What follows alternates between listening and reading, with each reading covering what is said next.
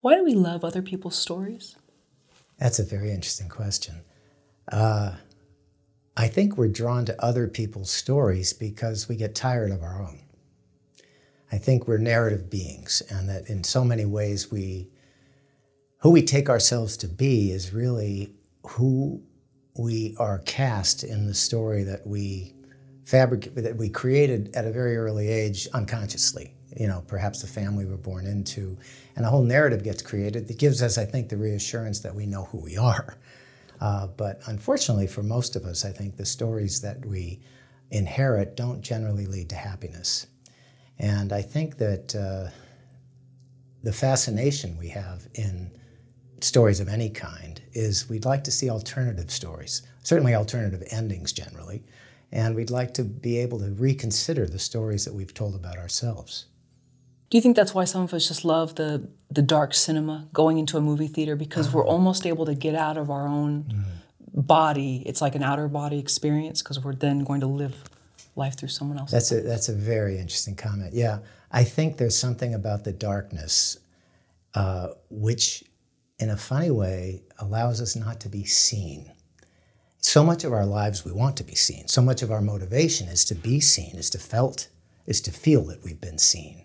And yet we can be imprisoned by often what we project others see in us, our darkest fears. So I think there's a great liberating quality to going into a darkened cinema where you're not going to be seen. And you can perhaps then maybe feel greater freedom to give vent to your the full expression of your feeling life. What makes you such a good storyteller? Well, thank you for saying that.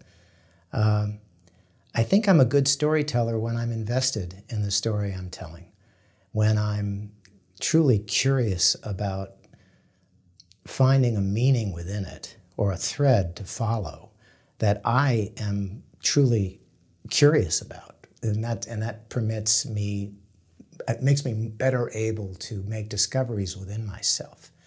I also find that as a storyteller, I have to stay, part of me is of course the one telling the story, but another part of me always has to be the audience as well, because I want to be experiencing the story as I'm telling it, because that's the best barometer I have to how it's going to be experienced by the audience. So I'm constantly assessing, or I try to, what would make this interesting to me? And I think the stories that I tell at work are when I've succeeded at finding those things. A little bit of a quote here. A story is more than simply what happens. It includes the meaning of what happens. Yeah. I don't think it's acknowledged enough how much the director in any format, feature or series television, even working on an existing show, how much responsibility really the director has and power to define what the story is. Because as you pointed out, as I mentioned in my book, a story is not simply what happens, it's the meaning of what happens. It's as the director, you can you can define what is at issue. You can help generate the subjective states that are required for moments in a story best to land in an audience. And what a story is about really is determined by so many other factors in addition to what happens. It's the intentions of the characters who are performing the actions. It's understanding what strategies are being employed by the characters. And I'm always interested when those strategies fail. That to me is when the real story has a chance, a deeper story has a chance to be unearthed, because that's when you get an opportunity to see imagine anyway, how real human beings react authentically. That's something I'm always after, authenticity. The one thing that I can't tolerate is when I feel something is fake or inauthentic, because that doesn't speak to us, as it doesn't invite us to come alive ourselves. I often think of stories as storytelling as in film and television as making the written word come alive. And I think in so many ways, I notice within myself, I often, feel I go through life in many situations dulled and kind of self-protective and presenting a persona to the world and not really being fully present. What I love about directing is in many ways, it's a little funny to be saying this, but in many ways I feel most alive, most present when I'm telling a story and working with actors and working with the cameraman or woman to really find the truth and the depth of a story, because I'm fully attuned, I have to be, to what's happening within me. Am I feeling stimulated? Am I feeling intrigued? Am I feeling uninterested? Which generally is when I realize more digging is needed. This is when I have to go in and help the actors find a richer inner life, or a richer subtext, or a richer dynamic between the characters. Well, and that's a great point that you made earlier about like inauthenticity, and we all wear masks, and we wear them in different situations. And I think that's the beauty of cinema as well, is that we can kind of take off our mask for a moment and watch, whether it's someone else's mask or a mask they're trying to not wear, whatever it is, and rest our own for a little bit. You're reminding me of a story that I recount in my book. I have a chapter on directing the show Homeland. Oh, great. And while I directed many of episodes of that series, and some more high profile than the one I wrote about, what really interested me in this particular one is that it was an episode that kind of departed from the high stakes international drama and focused on a custody trial for Carrie Mathis and Claire Danes' character battling with her sister, who for several seasons had kind of been adversarial with Carrie over how to parent Carrie's child. And so it comes to a head in this trial, and in it, Carrie arrives at the understanding that she voluntarily relinquishes custody to her sister, despite the fact that there's no one in the world she loves more than this child. So that's a huge transition that she would have to make. And the writers wrote it in a way that gave me very little to work with, because they wanted Carrie not to have any cross-examination or call any witnesses. It was simply a litany of people coming to the stand, attacking her as a parent. And my job as the director was to make this a compelling courtroom sequence. And there needs drama, there needs opposition, there needs not someone who's not just folding her tent at the beginning of the sequence and then getting piled on for the whole time. So I had to kind of figure out ways to have Carrie. I knew what the ending had to be. Carrie had to arrive at this understanding. But I had to figure out ways for the audience to be cued that she was still fighting for her custody of her child. But the key moment the writers had told me they thought was the turning point for her was when her sister calls her a hero. And despite the fact that they'd been, fighting tooth and nail for several seasons over the treatment of her daughter, and particularly in this courtroom trial, there's something rang inauthentic about that. I thought, why would Carrie, simply by being called a hero by her sister, agree to turn over her child? It felt to me that a more honest response from someone in her position, and again, that goes to consulting my own feelings. Would I make a momentous turn like that if someone who was about to take from me the person I cared most for in the world, if they simply called me a hero, why wouldn't I just think of that as simply a bone they were throwing to me to assuage their own guilt for what they were doing? Why would I give it credibility? So I was struggling with this question of how to make something feel credible. And what the writers had told me didn't feel sufficient enough. So I embarked on a kind of difficult exploration about what could make this authentic, and I couldn't get a rewrite. The rewrite might have addressed it if I asked for a different dynamic happening. But they were insistent, no, we don't want this to, we want it to be just as it is. So it became my job to make it feel authentic. And there's a quote, I wish I could. Yeah, please, we'll see your book here. Yeah, I do. I'm going to get here's my book, Directing Great Television, wow. Okay. Inside TV's New Golden Age. So this issue of how to make the moment credible brought me to this realization, and I wrote about it in my book. In a story, you can want specific things to happen. You can say that they happen, and you can do your best to justify why they happen. But that's not the same as creating the feeling that they credibly have happened. Bad drama is filled with false moments in which characters go through transformations that have not been earned, with false insights and false feelings ramrodding the story along. In some ways, well, I can go on, but I mean, that's the key point to me is it's like, yeah, you can say, well, this happened. This is an example of the earlier question you asked about, what is a story? You can say a story, well, the story is this. But if the audience isn't taken with you, if they don't have the feeling that something has happened, not simply that you've told them that it's happened or you see that it happens, you have to have the feeling that it's justified, that it's honoring the truth of the story, and that it's a natural outgrowth and an interesting development, within the story. So what I realized, let me see, I think there's some more. Oh yeah. So I was struck with this difficulty of how to justify Claire Danes playing Carrie Mathison, her turn. And I wrote this, which I think is the passage I'm looking for. Moments of reckoning that have moved me, either in life or in great storytelling, have taught me that transformation has a chance to occur when people honestly confront something about themselves that they've been unaware of or strenuously denying. When they give up their own failed strategies or self-deceptions, it can feel like a death. Transformation starts with being willing to admit to painful truths, which can break through our fixed ideas about ourselves and our defenses, keeping them intact. The possibility for grace to appear, the possibility arises for grace to appear, giving us a fuller awareness of and forgiveness for who we really are.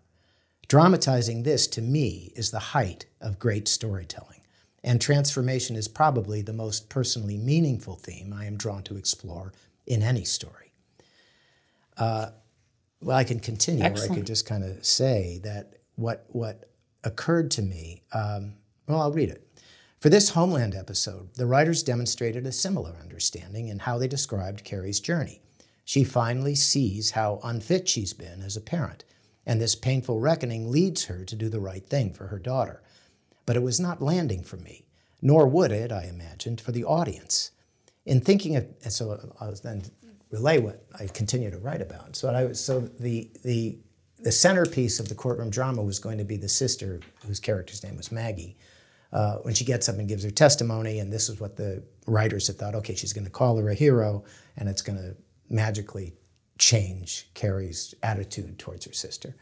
And for the reasons I expressed earlier, I didn't think that would land for the audience. I thought Carrie would say, yeah, right, you're piling on, you're taking from me the most important person in my life, and you're telling me I'm a hero and I'm supposed to fold. I don't think so. I'm not that simple.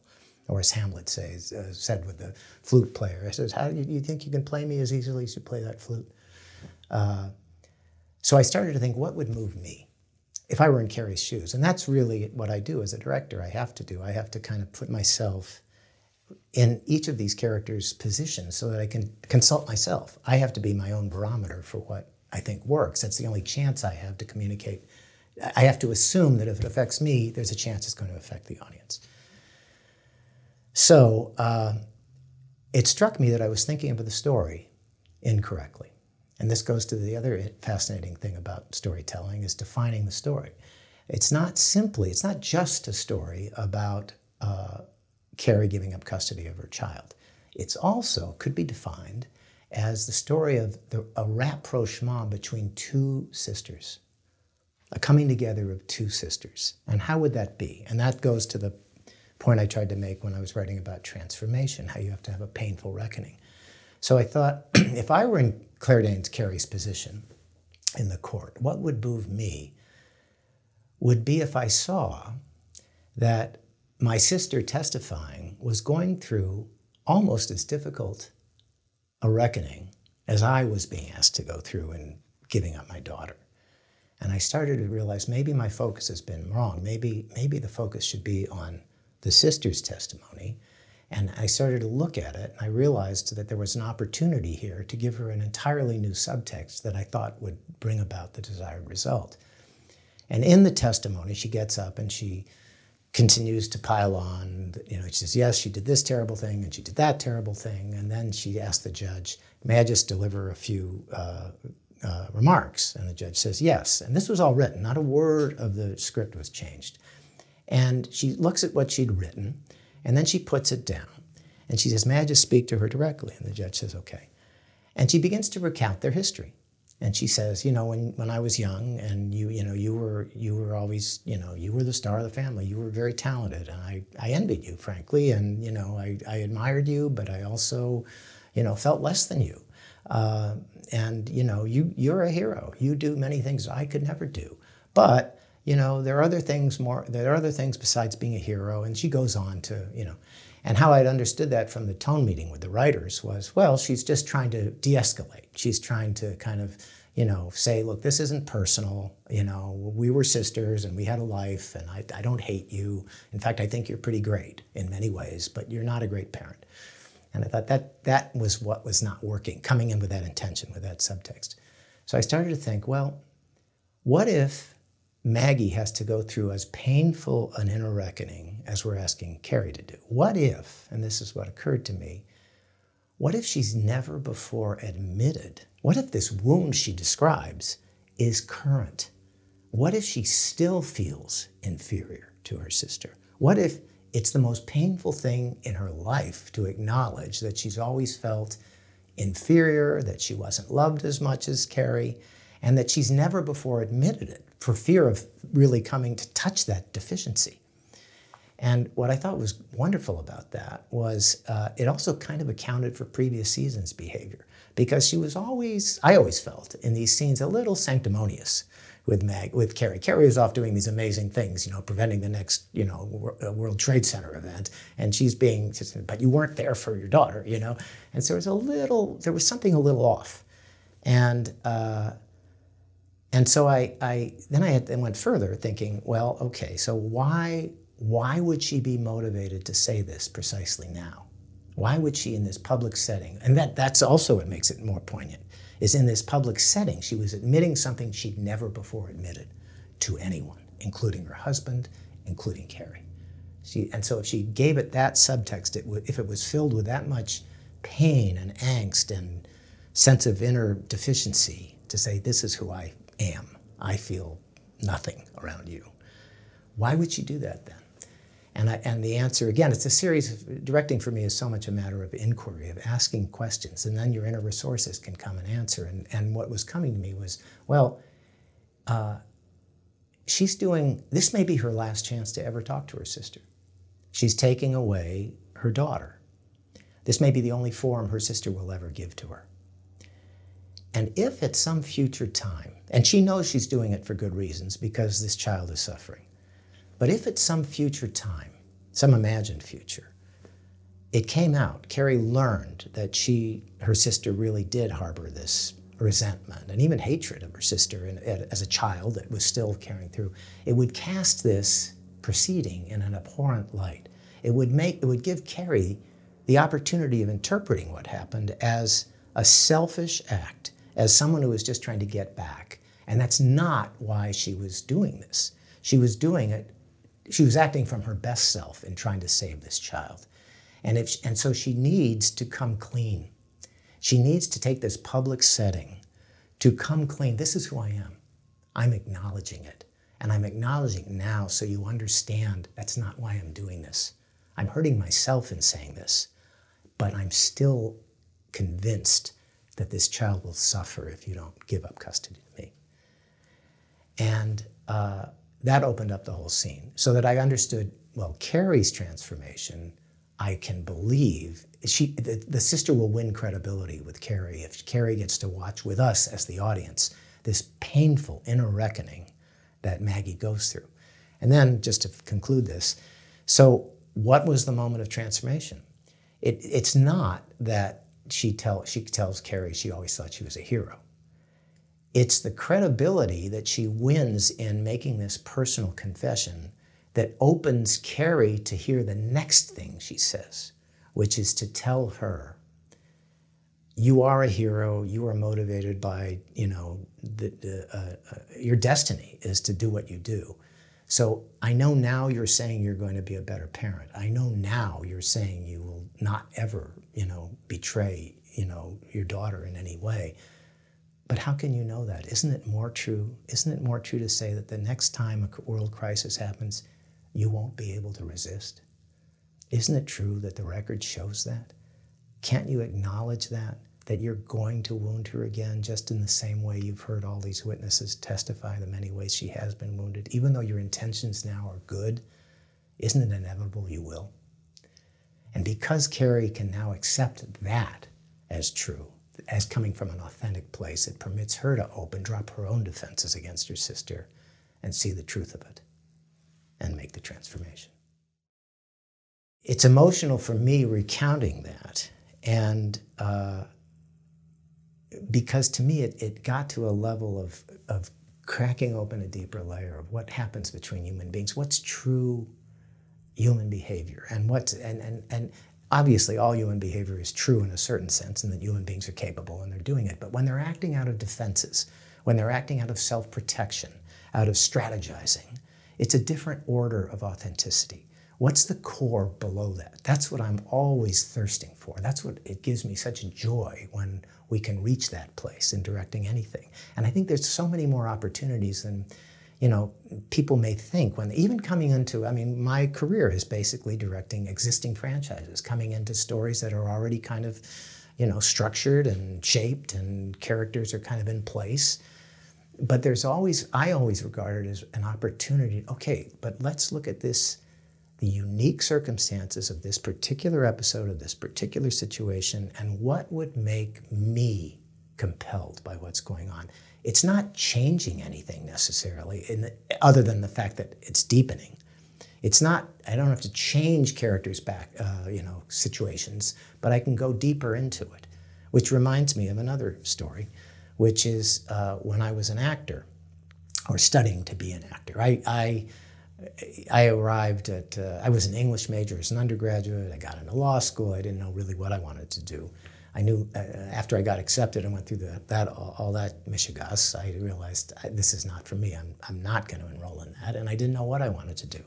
And I gravitated towards taking some acting classes because I did enjoy drama. I was an English major. I liked story. And I felt it would help free me from some of the constrictions of these personas we carry around, and these defenses we erect, and the ways in which I felt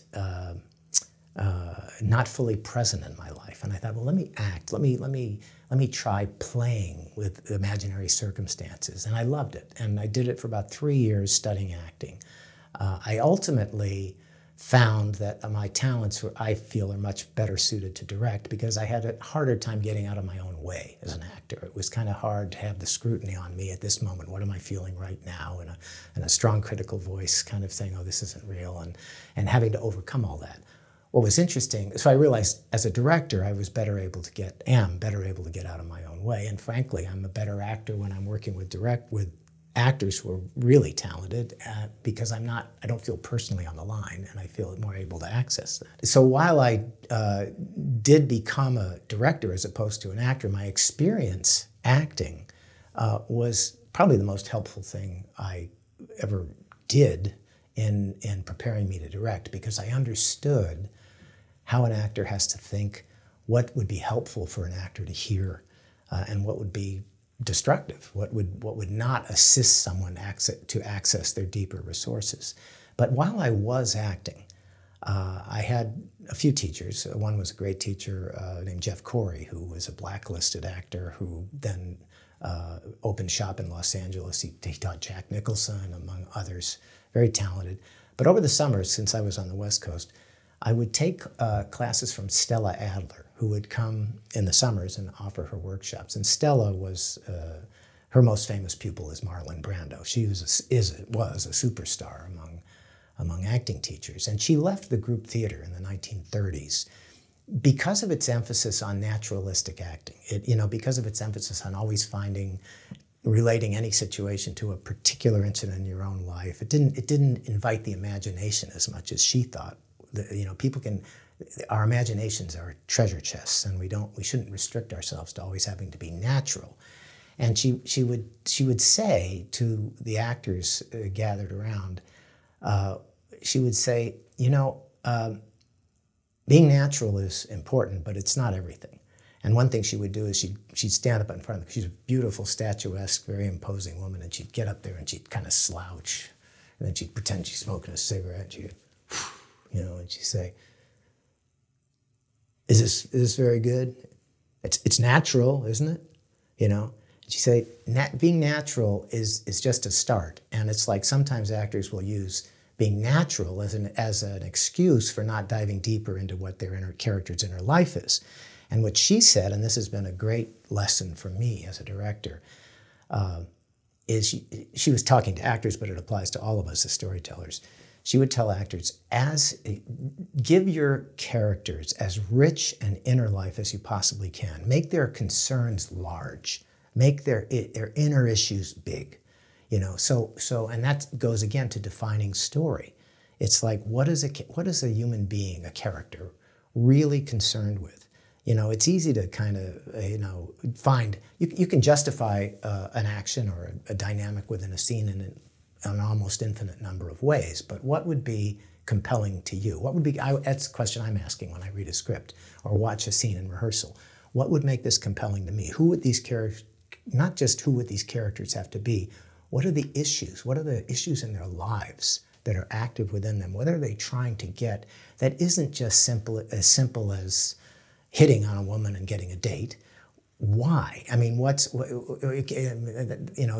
like, what do they want for their lives? And how does that advance it in some way? Yes, the dialogue can be the same. I mean, an example I cite in the book just came to me was, a mother with a young person, a young man as a son who's kind of back at home and just kind of not doing anything with his life and is sleeping in and making a mess around the house, and she's having to pick up after him all the time. Well, imagine dialogue between those two characters where the mother might choose the subtext, or the intention. I want him to I'm tired of picking up after him, and I want him to, lighten my load and, pull your weight around here. And she could use that as her subtext and say those lines, and that's natural, that's justifiable, that makes sense. But how much would we care about her or her son? Not a great deal, because that's not a very big intention. If you gave her the inner life, the intention of something along the lines of, I brought you into this world. I think this world is in trouble. I'm concerned about this world. Too many people are just looking out for themselves, and we're losing all of our sense of community and helping each other. And it's like, if you don't take responsibility for yourself, if you don't find it if you don't make it a priority not to make others clean up after you, what kind of person are you going to be going in the world? You may prevent others from thriving because of your, shirking your own responsibilities, and you're better than that. Well, you wouldn't have to change a word of dialogue, but if those were the subtexts going on between the two characters, I would personally be a lot more interested in both of them, and I think the audience would as well, and they would have been cued to another story that you, as the director, had a great power to influence. I wonder if we can just go back to the Homeland Yeah. courtroom scene. So I'm fascinated by this, and I'd actually like to go, and now I want to definitely watch this good. and dissect it. So I understand that the dialogue was not changed? Not a bit. Okay, so then you took both actresses. Oh yeah, let me tell you more about that. Please do. Yeah. It's interesting that I hit upon this new way of conceiving the scene only the night before we were supposed to film it. And we were already halfway through filming the entire courtroom sequence. I should say, in advance of even getting to the courtroom sequence, because I was concerned about maintaining audience interest in this trial when all that was written was a bunch of negative witnesses kind of pointing the finger at Claire Danes, and I was concerned, well, we have to understand that she still wants to win. We have to make the audience not assume she's going to lose from the get-go. So what can I help Claire with in terms of her performance, her intention? Not simply, because for the writers, it's almost as if what they were saying was, she's hearing all these things and she's taking them all in. Oh, I've really been a bad parent. And the reason she could take them in, this was another interesting element of the script. At the beginning of the episode, she's just come out of electroshock therapy because she's had a bipolar episode that led to manic behavior. They gave her electroshock therapy, and now at this trial, she's been essentially dulled in a certain way. She's no longer the driven character that might be so reactive to people saying, you know, you really didn't do very well that time with Franny, the name of the daughter. Whereas without the electroshock therapy, perhaps she would get defensive. They thought this was an opportunity where Claire Danes could be more receptive and hear it as if, so that she'd be hearing this as if for the first time. Oh, I did do that. So that was what they thought was the story, was constantly hearing, oh yeah, I did that. Oh, I did that. Oh boy, I did that too. Okay, take my child. And I thought that was not very good drama, and very good storytelling, and I thought we'd lose the audience. So in advance of finding this new way for the sister to play the part, I had come up with the only thing that I thought could possibly maintain interest, which is that Claire would be hearing all these things, taking them in, but with the conviction that no one could possibly love this child any more than her, and that she's now finally hearing it will ensure that she'll do a better job as a parent. So that would be a way she could, the audience might understand, oh, she still wants to win. But there was no dialogue to support that. So I thought all of that would have to be conveyed by Claire just by the way she was listening. So it was a difficult intention. So I set up a pre-production meeting with Claire Danes, which is not in television, it's a rare thing to do. These actors are, certainly the leads are generally so skilled, and Claire Danes is one of the consummate actresses in the world. I wanted her to have an idea of how I thought she should approach preparing for the part. So we met for coffee during my prep period, and I explained the dilemma, which she fully understood. And I said, so I think what would be great is, as you're hearing this testimony, we want the sense that it's going in, that you're hearing it in a new way because of this alteration of your brain, but that you're also equally convinced that it's going to make you a better parent, not that you should give her up. So she said, okay, I'll do that. And so, but I wanted to acquaint her with this way of playing it, not just spring it on her when we show up to film. But I knew also that to support both Claire and the audience understanding it, I'd have to contextualize what was happening, because all Claire would have to convey any of this would be like looks and facial expressions, and no cross-examination, and I even filmed in a moment where she leaned over to her own lawyer, and her lawyer interrupted with a question that showed she was fighting, but I just filmed it in case they saw my point later, but they didn't want to include that. So I had to figure out ways. So other things in the filming I did is like, well, let's give her a notepad, and as she's hearing things, maybe she's hearing that and she writes something down as if that's something she's going to ask her lawyer. But in any case, I prepared Claire for the difficult challenge she faced, still not satisfied that would be enough. And so the night before the sister's testimony is when I had this kind of epiphany of how I thought the scene might really work. And again, I realized that's not something I can spring on the actress. An actress named Amy Hargreaves, an excellent actress who played Maggie, the sister. And she was going to testify the next afternoon. That's when we would film it. So I called her up. And I said, I've just had this new insight into how I think this scene would work, and I'd like to share it with you. And I shared with her this whole new approach to her character. And it was daunting, and it was asking her to go far deeper into herself and to make herself vulnerable in a way that, she probably wasn't even thinking of, because she was in a battle mode. She, as the adversary in this courtroom, she was going to go in and kind of, kick ass and take names, or whatever they say. And so I was saying, no, that's not what this is going to be about. It's going to be about you facing your own sense of deficiency publicly. And she loved it, because she was concerned because she'd have to do some of that work that night. But as any good actor does, they relish an opportunity to go deeper. That's why I think the best actors are in it, And that's why I'm in it. That's why, it's like we want to crack open something deeper within ourselves and get to experience it. Because life has its own complications. There's a lot of things you need to keep defenses in place for. But in the world of the imagination, in plays and drama, it goes to your question about why we go see stories, why we want to see them. We get to see things happen that don't happen so easily in life. And so she did the preparation, and she came in the next day and was brilliant. And I should say that for anybody who looks at the episode, I don't know how much of this would really land. I think people will feel, oh yeah, that made sense, what happened. But what's also interesting to me is about this story is I realize that there's a large section of the fan base of Homeland who really would regard this as kind of not one of their highlight episodes because it doesn't deal with international intrigue or mortal peril or all these exciting things. It's simply a domestic drama.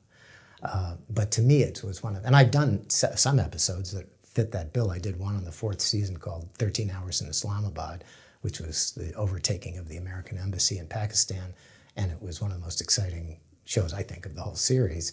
That gets a lot of attention. This was just a little custody trial, but I get so much pleasure knowing that the work that went in and the depth that we were able to reach and making a moment real. And that's what I think is the director's job, and all of us together, but the director is the final arbiter. The director is the one who's in charge of assessing moment to moment how the story is being told and when it's at its best form.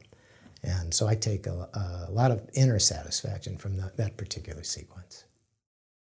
So the writers of Homeland, they didn't want to change it, or they felt that the way it was written was fine, the two sisters? Well, this opens up a lot of questions which I think are really features of collaborative creativity that I find fascinating. They had written the script and felt good about it. They thought it worked in a certain way, and they told me the way they thought it worked. But it's so interesting. In features generally, I think in general terms, in features, the director is more the one empowered to kind of make a lot of the creative decisions. In series television, it's weighted much more towards the writer and the showrunner, so that the interesting challenge in coming into a series is I have to be serving the vision of the showrunner. I can't change that. That's not my place. But I can bring. But what's interesting is that the writer has to would be better off, I think, if they acknowledge. Will certainly get greater creative contributions from others if they acknowledge that their work has to be interpreted. A script is really a fleshless blueprint when you think about it. It's words on a page. I say in the book, it's like there's no such thing as filming the script. That would be pictures of words on a page. You have to interpret it. You have to give, the actors have to bring their understanding of what's going on. You have to dig deep for the kinds of inner life and subtext and intentions that I've been describing. And it's not really the writer delivers a script that they felt good about, which is in this case they did, and it turned out to be great. Now, I gave it a subtext and an inner life that they hadn't imagined. But what fascinates me is I wouldn't have arrived at my understanding of what the scene could be if the script had been written any differently. I looked at the speech Maggie gives, and she references her pain from childhood. And that was a way that my experience in life, my understanding of how human beings work, led me to bring my own experience to it, to explore myself, what those kind of issues and words evoked. And they evoked in me the possibility that that may not just be in the past, it might be now also.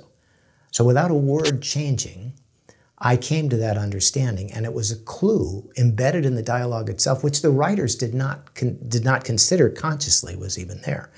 But I believe, and there's another chapter I write on an episode of The Americans, where a very similar total transformation happened without changing a word. In that chapter I call Rewriting the Subtext. The Homeland chapter I call Making Meaning, which is really what I felt I was doing. It's not the writer's job to tell the director how to make the story the most compelling it can be. The writer provides a script that they feel good about. That's what these writers did. It's my job to interpret it and to translate it in a way that feels meaningful to me, that I believe the audience is going to respond to. So that's one thing I really value about series television directing, is the limitations I'm given, because it's like a feature with unlimited budget. If you can't do something, it's easy to solve a problem by throwing money at it or giving more days to shoot or whatever. But when you have limitations, often that can inspire creative solutions. Because sometimes we take the path of least resistance. Well, the only way to do that is to shoot 2 extra days, or to have 1,000 extras or whatever. But wait, you can't. Oh, so how can I solve it another way?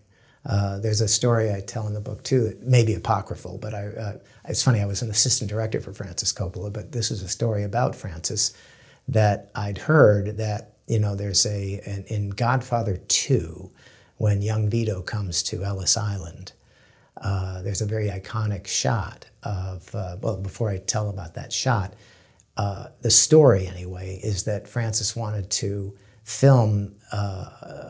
build a set that would be for Ellis Island that would somewhere look out on the Statue of Liberty, so that you could have young Vito staring out at the Statue of Liberty. Well, that was impossible and the budget didn't allow for it. So the solution that they came up with was to have young Vito come to the window and stare out, and in the glass there was a reflection of the Statue of Liberty, which was a picture of the Statue of Liberty, a backing, And that was a beautiful poetic image. You united in one image the Statue of Liberty and the face of young Vito. And it's like, if he could have just thrown money at it and just done it that way, he would have told the story, but it wouldn't have had that. He wouldn't have had that poetic shot. So all of this points to me the fascinating collaborative quality that we all bring our own talents, we all bring our own ways of seeing. I feel this way when an actor shows me something I never would have imagined. An actor, I've had experiences where, I've fully prepped. I believe in that tremendously, how important it is for a director to really explore as much as you can in prep, to really find out all the nuances you think are there, to figure out a staging, which I prefer not to impose. I like the actors to find it, but I will tend to, I will want to make sure the staging is going to be something that tells the story in behavior as well as in the dialogue. So I can help guide the actors to finding that, or if I have to, if there are time constraints and I have to impose a staging right away, I can do it. I have it in my. So I think being fully prepared. Some directors actually think, well, no, I want to be creative in the moment. I find I can be so much more creative in the moment the more prepared I am, because I've thought about what is the key moment, what is the issue here. And I've come up with a solution to bring that about. But if someone comes up with a better solution and I can and I understand how that will enhance this other moment, will actually deepen the meaning, I can employ it, I can use it, I can incorporate it. So all of this is to say, I guess, that I so value the collaboration that filmmaking entails. And as far as the writers, they're within their rights not to change the script. They're performing their function. If you're not a particularly talented writer, you may hamstring your collaborators in ways that are unfortunate. But in this case, I had very talented writers, Alex Gonza and Ron Neiswaner, I think, was the writer for this particular episode. They were tapping into a part of their unconscious, I would say, which is really where creativity originates. And even though they weren't necessarily conscious of the possibilities they revealed to me, I, from my own experience, was able to discern what I wanted to do with it. And how much do you consider the audience, especially for, let's say, a show like Homeland, where you said there were other episodes where that was really what the audience wanted, kind of... Yeah, another really interesting element to me of series directing is coming in as a director, one has to respect the audience's prior experience and their set of expectations. So that can manifest in several ways, one of which is, say, the visual language. I'm sure everyone's favorite show has a particular way of photographing things. I can remember in the, I guess it was the 1990s, how NYPD Blue made such a splash because, oh my goodness, it's handheld camera everywhere. It's, you know, shaking, and it's like a documentary. Oh, that's so exciting. It's like I'm really there. And, you know, and you wouldn't pan, for example, anticipating something from happening, because if you were a documentarian, you wouldn't know that it was going to happen. So you wait for some character to talk, and then you go over to find them. And it creates a different subjective experience in the audience. And there are shows today, obviously, that became a staple for many kinds of shows. But as an example, if I were hired to do NYPD Blue, which I didn't have the good fortune to work on, you know, I can't come in and just say, okay, we're going to do this all in lock-offs. We're going to have elegant dolly moves. And you can't do that because A, you'd be fired, but B, even if you got through the episode, you would not be communicating the way you thought you would think you'd be communicating, because the audience has a different expectation. So how you deviate from those expectations is experienced as a deviation. So they're not just watching that as if it's the first show they've ever seen. They're saying, wait, what's happening? It's eerie, it's still. You might put them in an alert state. Wait, no, that's not what I was trying to do. So you have to honor everything, and also the tone. I feel very privileged to have directed many different genres, from It's Always Sunny in Philadelphia to The Wire. You know, and it's each show has its own sensibility. And one of the things I really value about what I get to do is I get to immerse myself in different ways of seeing. But when I enter any show, I have to honor it, and I have to fully absorb its visual language, its tone, its sensibility, how points are made, and you know, that's if you don't do that, you're not serving the story. Well, you've mentioned that you love Robert Bly, yes. I believe. And so I have just a quote here where he says, the best presenters have conversations with their audiences. So even if you can't, let's say, have a conversation with the audience of Homeland or The Wire, you kind of know the pulse of what they want. Yeah, so I think I didn't get to your question. So your question was, how much do I have to take into account the audience, right? Okay. Yeah, so an audience comes in with a set of expectations, and you know, you don't tune into, you know, The Sopranos and want to watch, you know, ballroom drama, you know. So it's like if you're providing it, and the writers are generally, you know, almost universally very aware of that. So we know we've gone too long without a joke, or we've gone too long without a so-and-so. And so you have to plug into that, because if you don't, you're not serving the show. And that tone, that's where tone can really be a critical factor. Like, for example, I'm trying to think, I was a producer-director on the show Big Love, which was about a polygamous household in Utah, Mormon, the fundamentalist Mormon community. And there were these wonderful actors in it, you know, Bill Paxton, may rest in peace, and, you know, Chloe Sevigny, and, you know, Jean Triplehorn, and it was just a, you know, wealth of people, and all these dramas happening, as you can imagine, with 3 marriages and 3 wives and 1 guy and all that stuff. But one thing I had to be very mindful of, which the producers were constantly, you know, reinforcing, is, you know, in Utah, they're not a therapy-friendly place. People don't talk about their emotions necessarily. They don't display their emotions a lot. So even though a scene might be rife with rich subtext, you know, if you're shooting it in West Los Angeles, where everybody's been to therapy and is perfectly happy to reveal their feelings, and I don't know what you feel, and this is what I feel. That's not that world. That's not that world. So if you're not attuned to the way, you know, so in a shall we say, even repressed world, or certainly suppressed, you know, people are very guarded, and a lifted eyebrow might be a very startling thing to do, you know. So you have to be sensitized to what, not just what the audience is expecting, but what the world of, you don't want to betray the world of your story. What mistakes did you make directing your first episode of television? Yeah, that was early in my career. I write a chapter about it in my book. It's the second chapter. I call it The School of Hard Knocks. I had wanted to be, and I grew up, as I watched films in the 60s and 70s and kind of loved the independent cinema world and, really aspired. That's what I want to do. I want to be an auteur. And my first job was a feature film in 1984, Stephen King's Silver Bullet.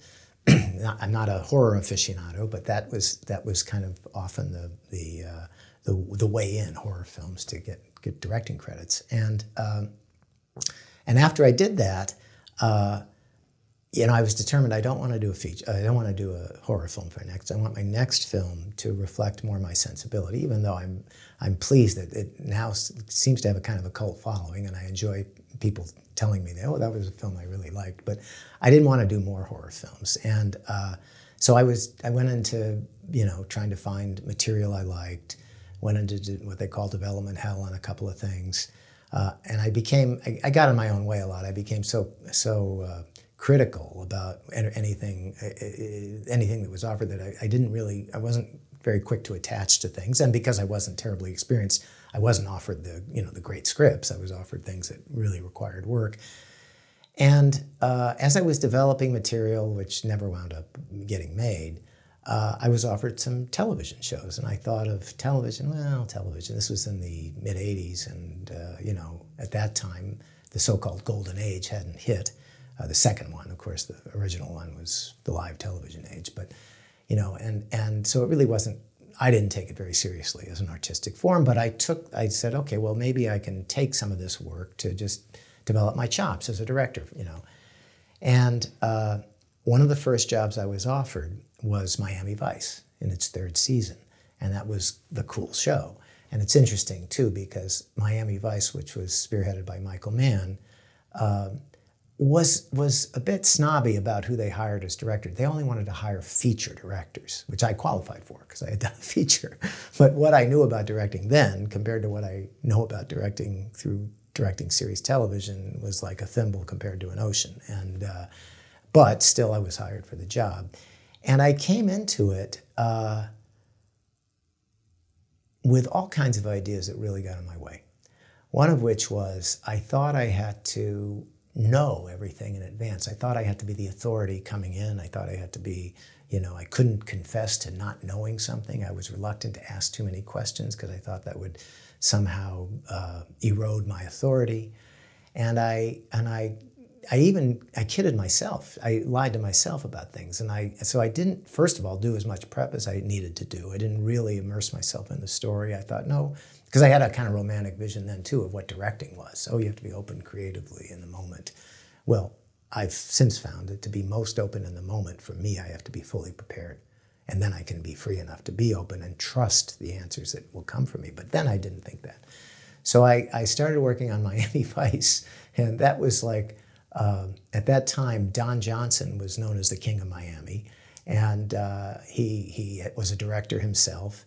And I was very new to film language. I didn't have security about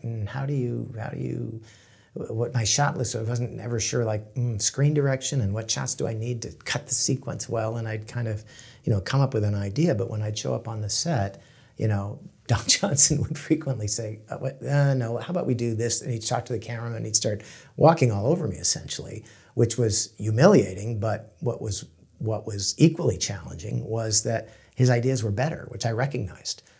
So I constantly felt, I'm okay. So I felt my confidence sapped and everything else.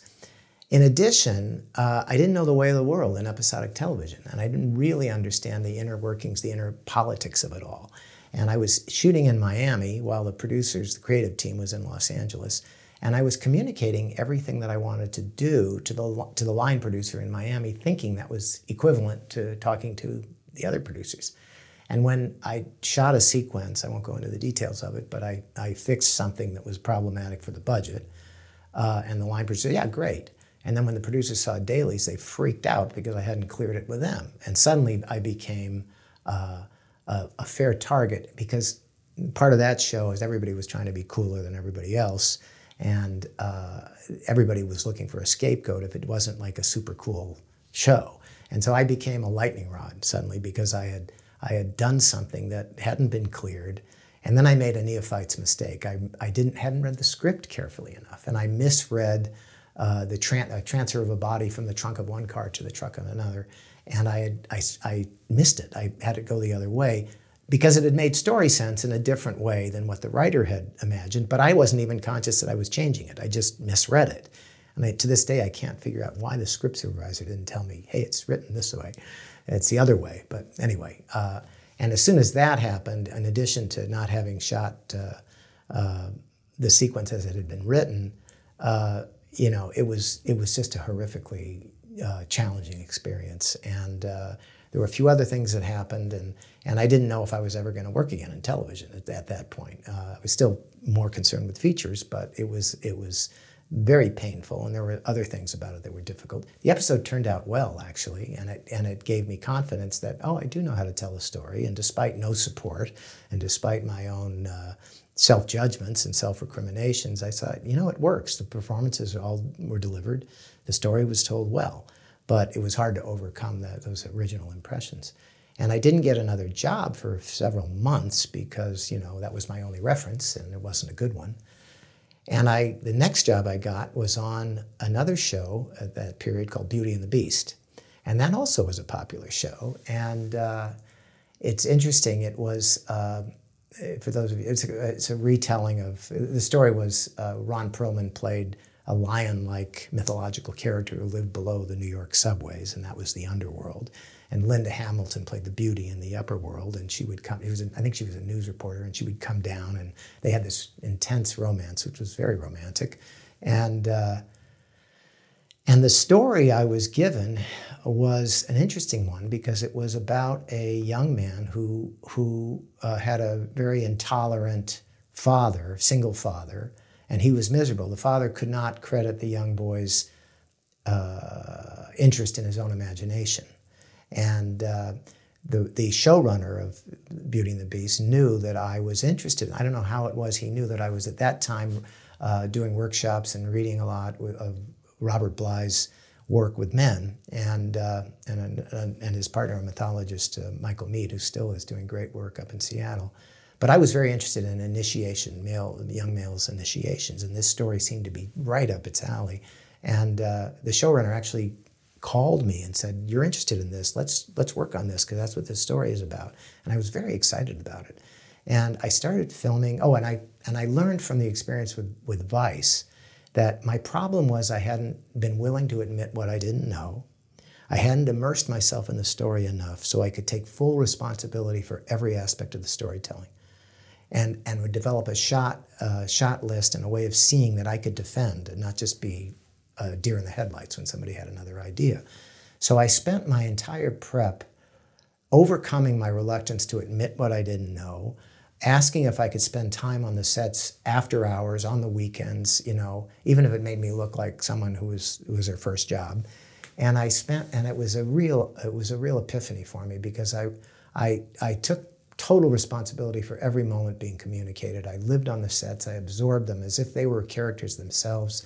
I acted out in my imagination all the scenes. I developed staging ideas because I didn't want to come in again not knowing, and which starts with admitting what you don't know, admitting what questions need answering. That's what I hadn't done in the first job.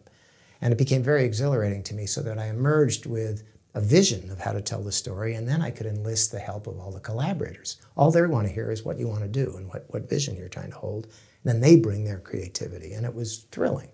And I started directing, and within the first 2 or 3 days, the producers were over the moon. They called me and said, "Oh my God, these are the most beautiful dailies we've ever had. The performances are amazing."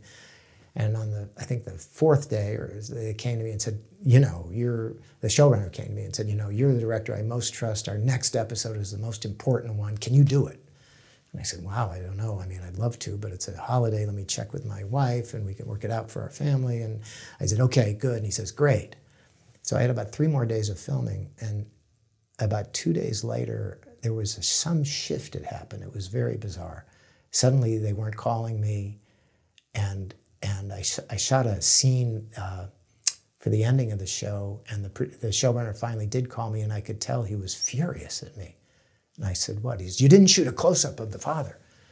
And I said, well, we can shoot it tomorrow if you want it, but the reason I didn't is the story we had discussed doing in advance was that this was a story of an initiation.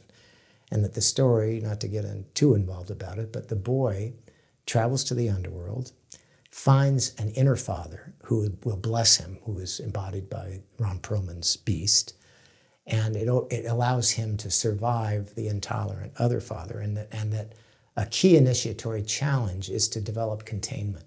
So that the scene the showrunner was asking me about was when he reemerges from the underworld and the father is there to greet him with a battalion of firemen and police, and Linda Hamilton's character is also there, and the father embraces him, who's never touched him the whole episode, he's just been angry at him. The key moment is the look between Linda Hamilton and the boy while he's in the embrace of the father. Is he going to stay with containing what he knows? Because if he reveals the existence of the underworld, it will be its undoing. And so he looks at Linda Hamilton, she looks at him, and they understand in that moment that he's going to contain this. And so he's been blessed, he's on his way to manhood. And that was the story. To cut to a close-up of the father, I thought would muddy the issue. His feelings were not the appropriate thing. So I said, that's what I thought the story was. But if you want us to get this other moment, we'll get it tomorrow, which we did. And when I finished the episode, expecting to start the next day on the following episode, I was told, there's been some rethinking about this.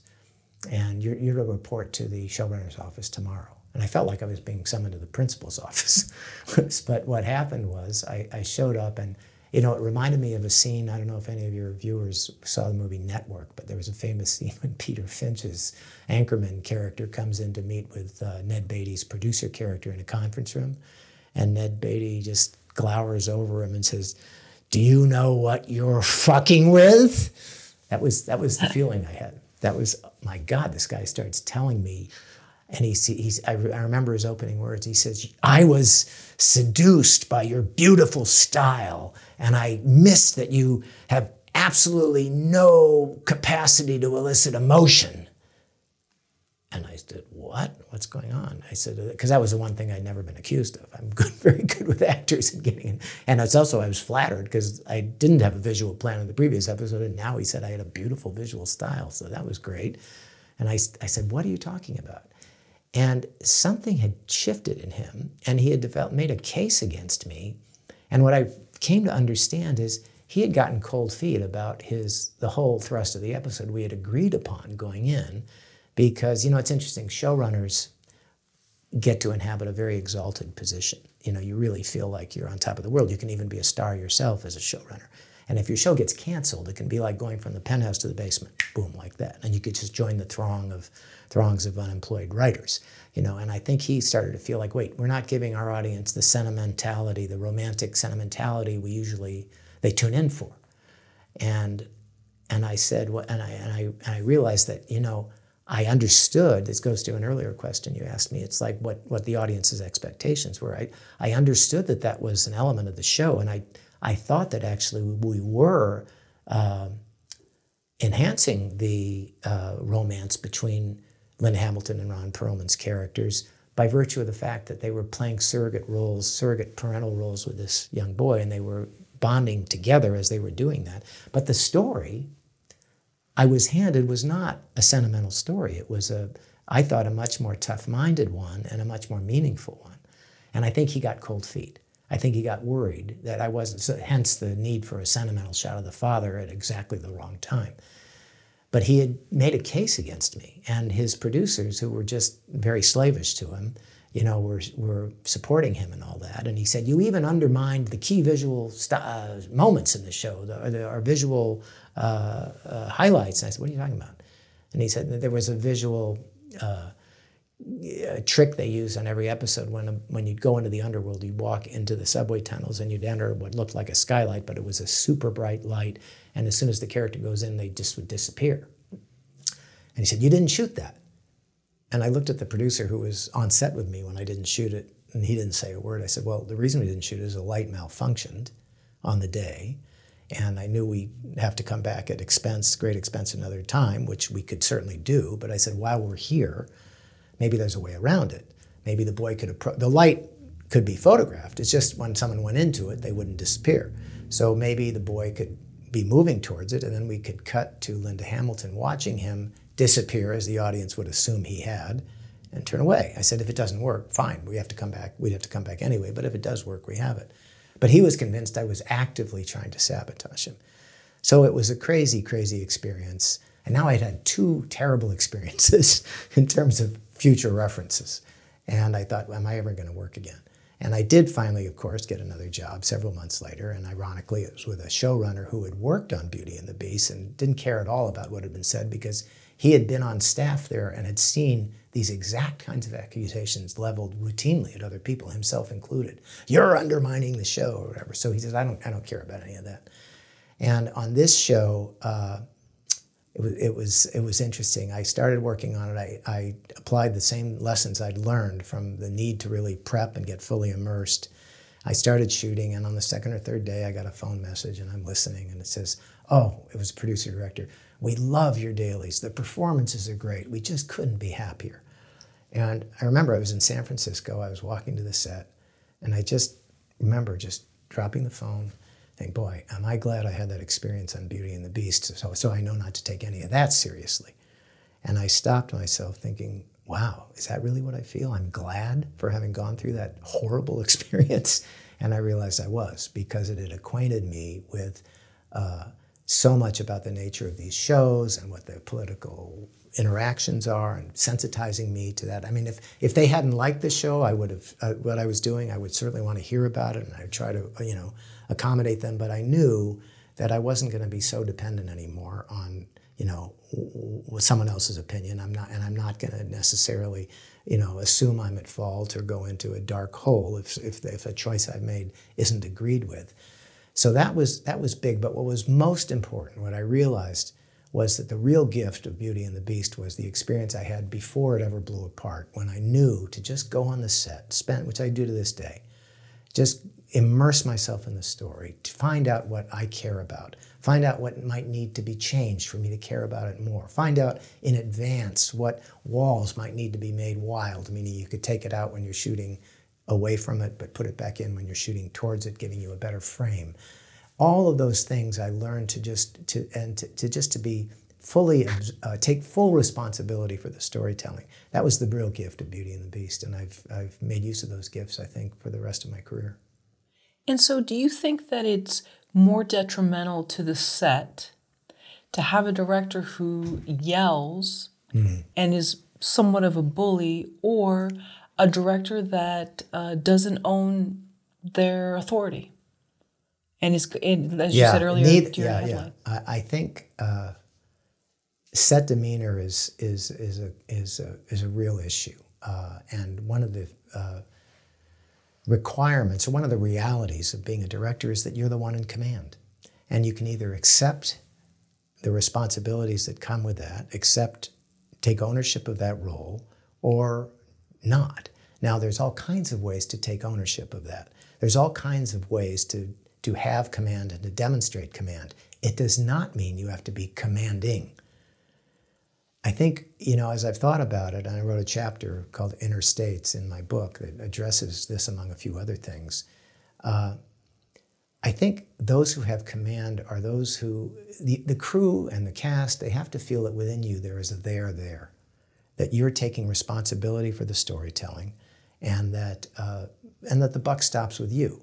Now, I think the best leaders are those who are willing to acknowledge what they don't yet know, and are interested in collaborating, and are interested in getting the best from the people around them, because there are so many people that have expertise that I, as the director, don't have. The director of photography knows far more about light sensitivity and lensing and all that than I do. I have ideas and I'll make suggestions, but I cut off my nose to spite my face if I insist, if I'm not interested at least in hearing, another point of view. Same with production designers and prop people and wardrobe and hair. All these people, what I try to do is carry a vision for what story, communicate a vision for what story I'm telling, where I think the emotional reality lies, what subjective state I'm hoping to create for individual scenes. communicate that without telling necessarily how to achieve that. And so then you're enlisting the creativity of everybody to come up with ways that I might never have thought about, you know. So how to get the best from your collaborators is, I think, the mark of getting the best from your collaborators, I think, is the mark of a good leader. You know, we all have insecurities. We all have our personalities we bring into it. One of the things that you know, is a constant learning for me, and earlier in my career it was not something I could always hold in mind, is how much people project onto you as the director. You know, you're the authority figure. Now, you know, you probably experience yourself as the flawed human being that we all are, but when you're in a position of authority, other people are looking to you. And as the director, you know, you have the great power to influence their own sense of job security or even self-worth. You know, if they project, who knows what they're projecting on you. So it's important to accept that role and to be, I would say, benign. That's not to say, I mean, that's also means sometimes you have to set boundaries. You have to hold people accountable. It doesn't mean you're always saying yes to everything or it's a love fest. You know, sometimes people don't measure up and don't take responsibility for their own areas they need to take responsibility for. And I think as a leader, you need to make that clear that you expect better. But, you know, when you are abrupt and, you know, dictatorial, you know, it doesn't make me want to cooperate with that person. And I assume that's how others are going to react. And I think it also betrays an insecurity that people at a deeper level understand. So which also makes people uneasy. Regardless of how they're being treated personally, they don't feel they're in good hands. They don't feel, actors, for example, may not feel the story is going to get told well because this person is insecure and is just not listening to me, won't even hear it. They're too rigid. So there's that problem, and then there's also the problem when when a director doesn't take responsibility. You can always feel that when you walk on the set because there's a kind of vacuum there. You know, no one really knows who's going to make the decision, and that leads to an enervation and a kind of, you know, you don't get the best from your collaborators. I think there's a baseball metaphor I like, which is, you know, the pitchers with the best control are the ones for whom the defense plays better because they know, like, for example, if a batter comes up, you know, I don't know if many of you are baseball fans, but like on a diamond, if you pitch someone, if a right-handed hitter is up and you pitch on the outside, the likelihood is they're going to hit the ball more to the right side. They're not going to be able to get around. So if the infielders see that the catcher is signaling for the ball to come to the outside and they know they can count on their pitcher to hit that spot, they'll gravitate more to that side and be in better position to field it. If the pitcher's wild and throw it anywhere, they don't know what to do, you know. So, you know, taking responsibility makes everybody feel, you know, I think more willing to contribute themselves, so long as the one taking responsibility is respectful and interested in what the others can bring. You mentioned the director's role and being benign. I think you used some example of a Francois Truffaut film where there was a hearing aid as it related to a director's role. Yeah. You know, one of the things that's not often spoken about is, and I haven't read a lot of the literature that's been written about directing, but the books that I have seen, and also just the discussion generally about directing, and when I talk to young directors and the people, no one seems particularly interested or aware necessarily of the wide range of emotional challenges that you face as the director, the stresses, the bombardment with questions, the need to come up with answers, you know, all the insecurities and different moods, the impatience you can get when something isn't happening fast enough, or when an actor isn't understanding something, or, you know, it's like it can create such a wide variety of emotional states that one of the really important qualities to develop is I think of it as mindfulness, is containment, is being willing to acknowledge what's happening within you and still keep your, you know, see the forest for the trees and keep your eyes on the prize, and maybe a few more cliches I could throw in. But, you know, so that there are these stressors as a director. You know, is this good? Am I getting this? Oh my God, it's not time. We're only on this 3 more scenes. The most important scene is at the end of the day, and I'm going to have to rush it because I had all these things you have to, constant prioritizing and always trying to think, and my way through, by the way, is to always emphasize story, that's the thing I have to focus on. What's the story point? What's, how, if I have to simplify something, I don't want to lose a story point. I might have to sacrifice a beautiful shot that was time consuming, but getting a beautiful shot and missing the story is not even a consideration. You got to, for me anyway, you got to keep telling the story. And one of the states that I mentioned in my book that you cite is that, Francois Truffaut, brilliant filmmaker, maybe my very favorite film director, maybe my very favorite film is The 400 Blows, Bout de Souffle, which he made in 1959, which I didn't see when it came out, but I saw a little after, and it's a beautiful film, autobiographical film. He made another wonderful film, several, but one in particular called La Nuit Américaine, which was translated as Day for Night. And that's, the term a film term when you, shoot a night sequence in the middle of the day by stopping down the camera. A lot of Westerns used to do that. So that when you see a Western and it's like, it's night, but you're seeing everything across the plain and everybody, well, they didn't light that whole thing. What they did is they limited the exposure to the film so that it would just look darker. So anyway, that's a film term, but in Day for Night, he played a director of a film coming together. It's a wonderful film. And one of the things I love about it too is that it really does capture the feeling of what it can be like, even on series television, when you worked for a period of time and you've worked with various different crews, and then you move around and crews spread out, and the makeup person from this show winds up, on this new show, I know you, and the key grip is oh yeah, remember we worked on. So this show was great. It showed everybody kind of coming together and this whole world getting created to create this film. And Truffaut played the director, and he in this little sly twist, I thought, everybody's coming to him, the producing, we don't have enough money. And he said, okay, we'll deal with that. And the actor's saying, I just got out of the psychiatric ward and I have to, we have to deal with that. And okay, I'm dealing with that. And then the star, and it's like and everybody's coming in with questions. And he gave his character a hearing aid so that he could just simply sometimes just say, I can't hear you. And it's like, and I thought that was really a great little twist, because it's like, I thought it just spoke to a fantasy many directors have, is it would be nice sometimes to just tune it all out. Just give me a break. Let me just chill for a minute. But the reality is the director's the one person who can't be missing in action. Can you tell us some of the challenges you faced directing the second episode of The Sopranos? Yeah, The Sopranos was interesting. I had met David Chase when he was the showrunner on Northern Exposure, which was a wonderful show in the mid-90s, which I really recommend people seek out.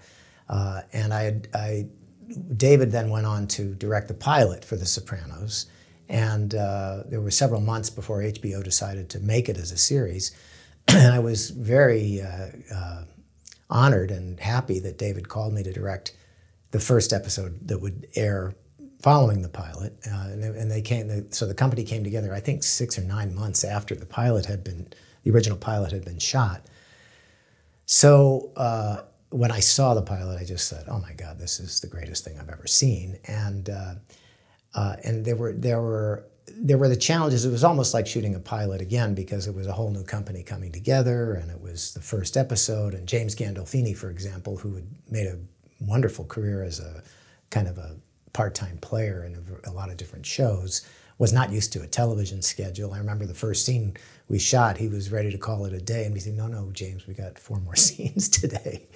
But one of the interesting things in that episode, it was called 46 Long, and I directed other episodes of The Sopranos. That may be my favorite one, so if you haven't seen it, I really recommend it. But among some of the more memorable moments in it was, the episode actually was about Tony having to commit his mother, played by Livia, played by Nancy Marchand, to a assisted living facility. And one thing I'll share that David Chase has spoken about is that, and what really informed the series and gave it a lot of real great inner life, is that David had a mother that was the model for Livia, a real kind of sociopathic, misanthropic human being that was very challenging for him, just as you see Nancy Marchand's behavior is so challenging for Tony Soprano. And in this episode, he's trying to convince her to go into Green Grove Retirement Community. And one of the things that finally convinces him that he has to force her to is that there's a very funny scene in the episode where she's dropping her friend off at home, and she drives this big green honker of a car up a steep driveway, and the friend gets out and leans down to pick up the newspaper, and Nancy Marchand looks behind her, thinks she's backing out, but then presses the accelerator and runs into the friend, who falls right back into the windshield. And it was one of those moments. Fortunately, the stunt person was all right, but it was one of those moments that it just, sometimes it happens that fate is with you and the elements just come together. It was a beautiful, fun stunt. But one of the challenges I had, and I cite this in the book because I have a chapter entitled Creating the World of Your Story, which is another way of saying contextualizing things. Because contextualizing is so important to bring the audience along, to acquaint them with what are the conditions that they're being acquainted with. It permits them to understand what's happening. If you don't do that work, things can happen and they don't land because people don't understand in what context they're happening or what's going on. So that much of the job of directing for me is to kind of fill in things for an audience of, as unobtrusively as without calling attention to it. I'm acquainting them with the rules of this world and the specifics of the situation. And in the pilot, many people I'm sure will recall, Tony was revealed as suffering from panic attacks, and he had sought out Lorraine Bracco, playing Dr. Melfi, as help, and that was one of the genius conceits of the whole show, the mob boss having talk therapy. So in this episode, there was one sequence where I want to talk about it just because it was an example of finding a way to contextualize something to give the audience a deeper experience of it. And there was an early sequence when Tony is approached at his place of work. He goes into work and he's having to juggle many things. He's having to juggle trying to reach a important business partner, and his guy who's answering the phone being totally inept and cutting him off, and him worried about that. He's having to adjust with various people coming up to him, Silvio and Christopher, and with their own needs, and saying, "To Tone, we got to do this." And they're trying to please him, but they all feel entitled to his attention. So that was one of the things I wanted to do. I wanted to create the sense of the stress Tony lived with. So I would so one of the things I did was to direct all the actors to make sure when they approached Tony that they felt completely entitled to take all of his time to hear the particulars, their intention being to impress their boss, but they're not aware that comedically they're actually pissing him off a lot because they're not allowing him to get to the 12 other things he has to do. So that was kind of happening, and he also is having to find his wife, Carmela, has asked him to help out Junior's junior high school teacher who had his Saturn car stolen. Can't we try to find it? So he's having to please Carmela. He's having to please this business associate. He's having to address all of his, underlings' needs. And you can see he's just tightly wound, but he's doing a really great job of it. And until he gets a call from his mother. And that's the show-stopping centerpiece of the sequence, when you get to see the dynamic between Livia and Tony. All right, so I wanted to create a context for understanding that. The first gambit was, of course, to give everybody this kind of entitlement as they approach him and not responding to any of his cues that he has anything else to think about. But with Olivia, I wanted to kind of somehow create in the audience an awareness of how difficult a personality she was for him. And I thought, this is a strip club. This is the Bada Bing, as everybody knows, most people. And there were these nude dancers on the dance floor, doing the pole dancing. And I thought it would be really interesting if when Tony takes the call from his mother, if I position him in such a way that these nude dancers are dancing behind his head. And that also affected my lens choices because, to shoot, say, a shot this size on a person, a close-up, you can do it with a long lens, which means you see very little of the background behind because it's telephoto.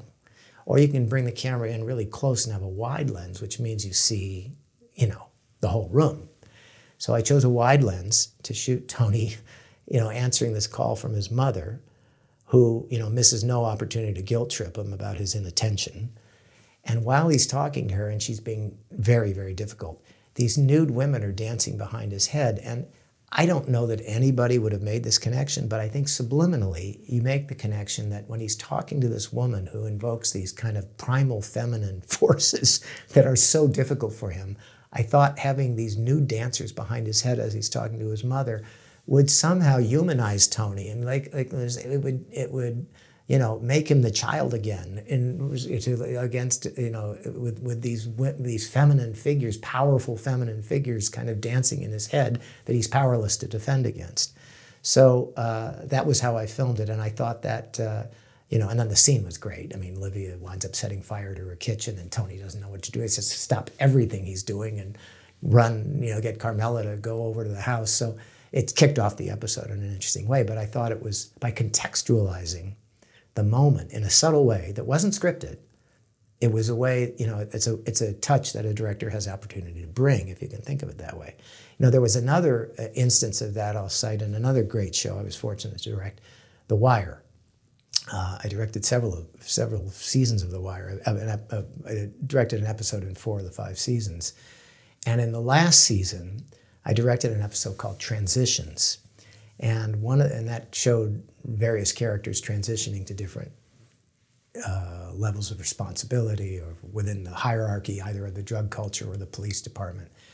And, several climactic things happened, one of which was Prop Joe, one of the beloved characters. He was a tough drug dealer, but he was a great character. He's executed in this episode by the character Marlowe. So you see him transitioning to the end of his life while Marlowe transitions to ascend to the top of the drug hierarchy. There were various transitions like that happening throughout, and one of them was between two characters who were kind of comedic relief a lot of the time, but also genuine characters in their own right, two policemen, Carver and Herc. And Herc, the previous season, they'd had a lot of misadventures together we'd seen over various seasons. And finally, Herc had been drummed out of the force for some indiscretion he had done. Carver, in this season, has been promoted to become a sergeant. So he's having to see things from the other side of the desk in a little different way. And what happens in the episode is that he sees that he has more responsibility and that he can no longer look the other way. And one of the police guys working beneath him has done something very bad. He's actually attacked a school teacher in the midst of a routine drug bust. And he's been cited by the department, and the police, his own troops, are gathering around him. Okay, this is how we're going to do it. We'll tell him, the guy was being obstructionist, which we know he wasn't. He was a simple bystander. And Carver confronts the character, was Colicchio, was the character for those fans of The Wire. And he tells Colicchio, he's trying to help him, and he says, this is what we're going to do. We're going to say this happened, this happened, this happened, this happened. And Colicchio says, nah, fuck him. He was an asshole, and I'm glad I did what I did. And Carver just looks at him and just says, okay, you're toast. I'm turning you in. And Colicchio says, then you're a rat. And Carver just says, then I'm a rat. And I'll say this wasn't the point I was going to get to. I'm going to get to another point. But that was fun. That was a fun moment for me because I realized I helped the actor with Carver with that line because he had originally played it really oppositionally. Then I'm a rat, angry at him. And I said, since we're dramatizing a transition, I think it'd be much better if you realize you can't communicate to this guy, with this guy. You're not, you see in his refusal to take responsibility that he's lost you. So let him think whatever he wants. Don't oppose him like to change his view. And he just threw it away and says, then I'm a rat. Knowing I'm not a rat, you're an asshole. and so that was kind of a nice moment. But the point I was trying to get to was that there was a scene where the other police officers try to get Carver to reconsider, not to turn in Colicchio. So they enlist the help of his former partner, Herc, who's no longer in the force. And they get Herc to meet with him in the parking lot of the precinct to say, try to talk some sense in him. Come on, appeal. Come on, we're brothers here. Don't do this.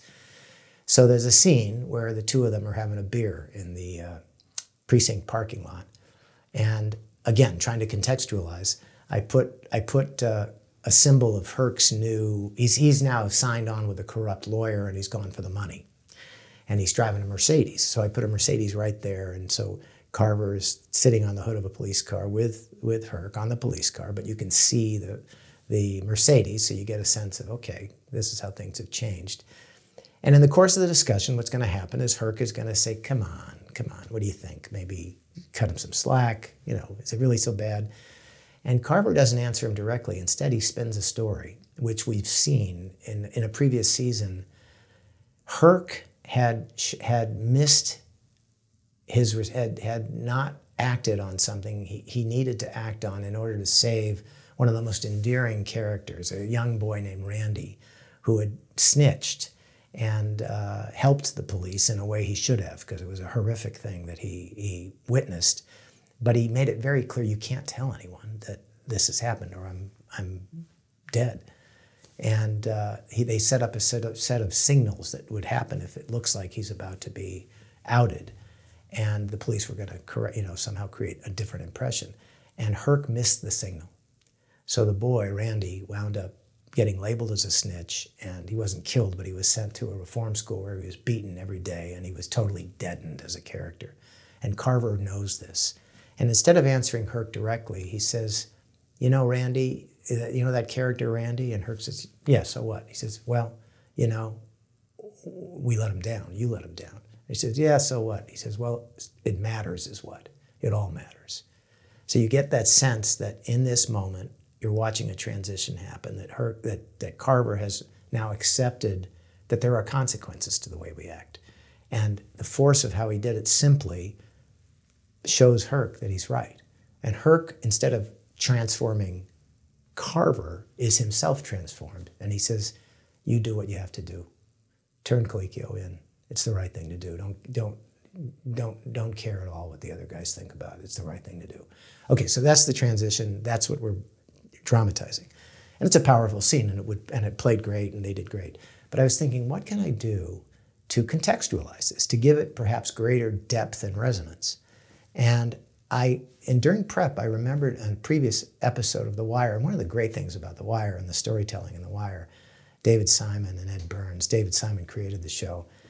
They never spoke down to the audience, and they never felt they had to recapitulate things. In so many stories, if there's a story point that references something from 2 seasons ago, either they'll show it previously on, and they'll show that, or they'll have characters talk about, reset it, so that people have it in their minds when they watch it here. The Wire never did that. If you missed something in a season, you missed it. And then, But I had seen something in a previous season where David Simon had scripted that when the police exit into the precinct parking lot and drinking beer, they ritually would hurl their beer cans or bottles up onto the roof.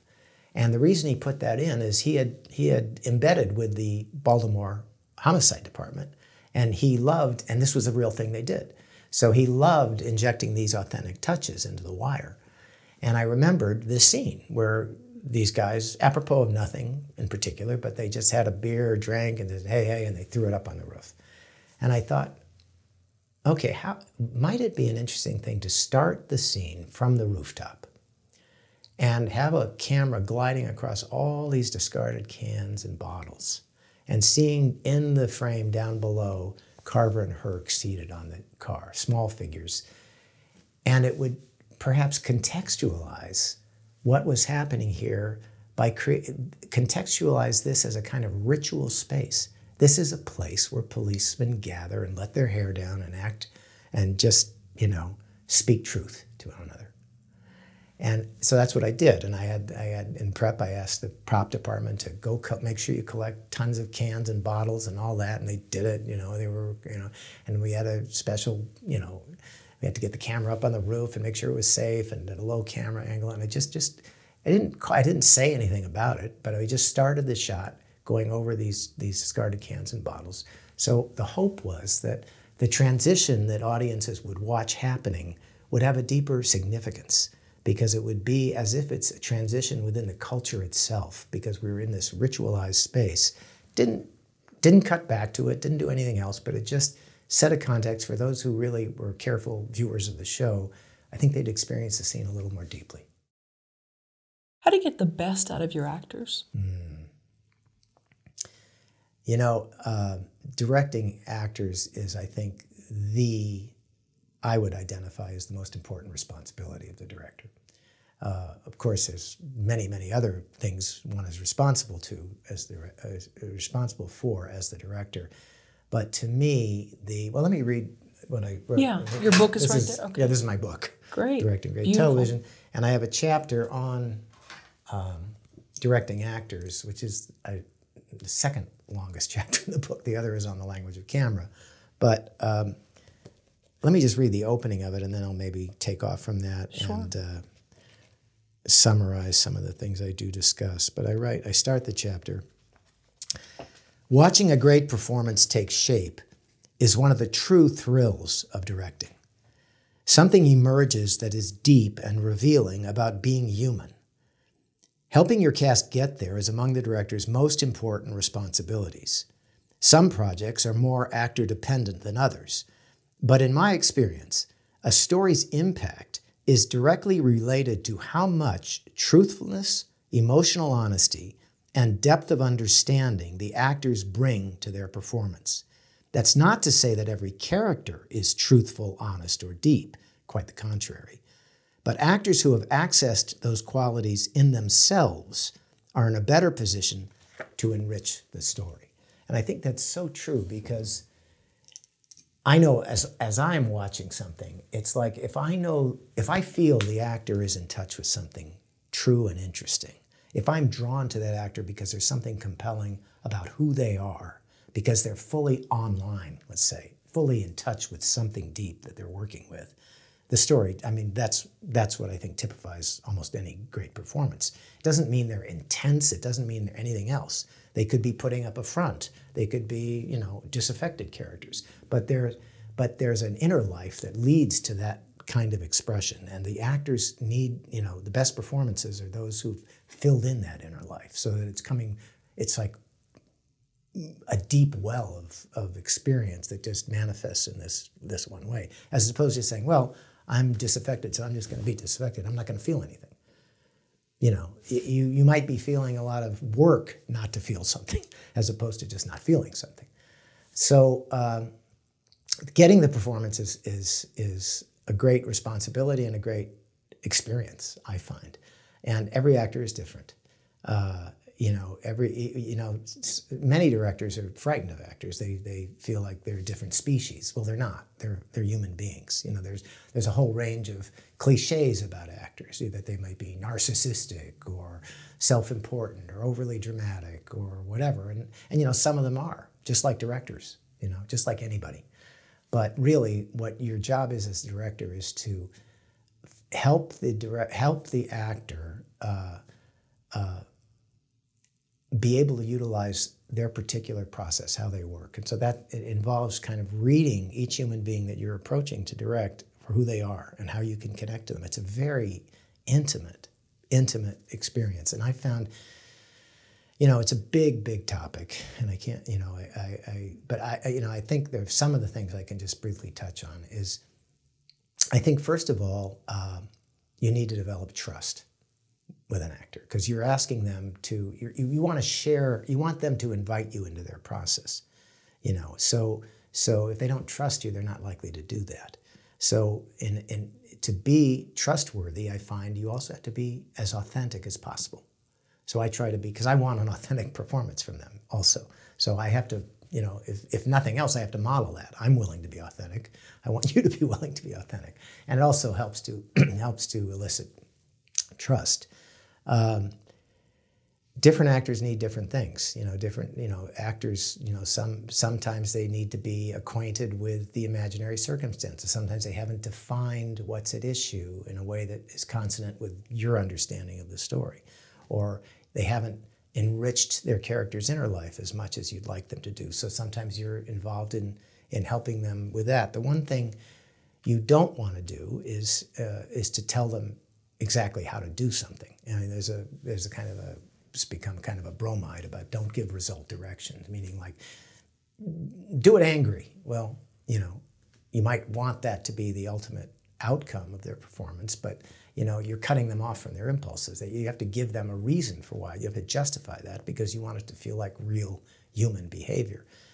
The other thing about telling an actor how to do something is you're communicating to them that you don't trust their own instincts, and that's the worst thing. It's like what I'm always trying to do is to invite the actor to explore themselves and make it truthful for them. I'll do whatever I can to acquaint them with what I'd like them to explore, but if they're not connected to to their own inner resources, then you might get them to do a particular moment the way you tell them to do it, but what about the next moment?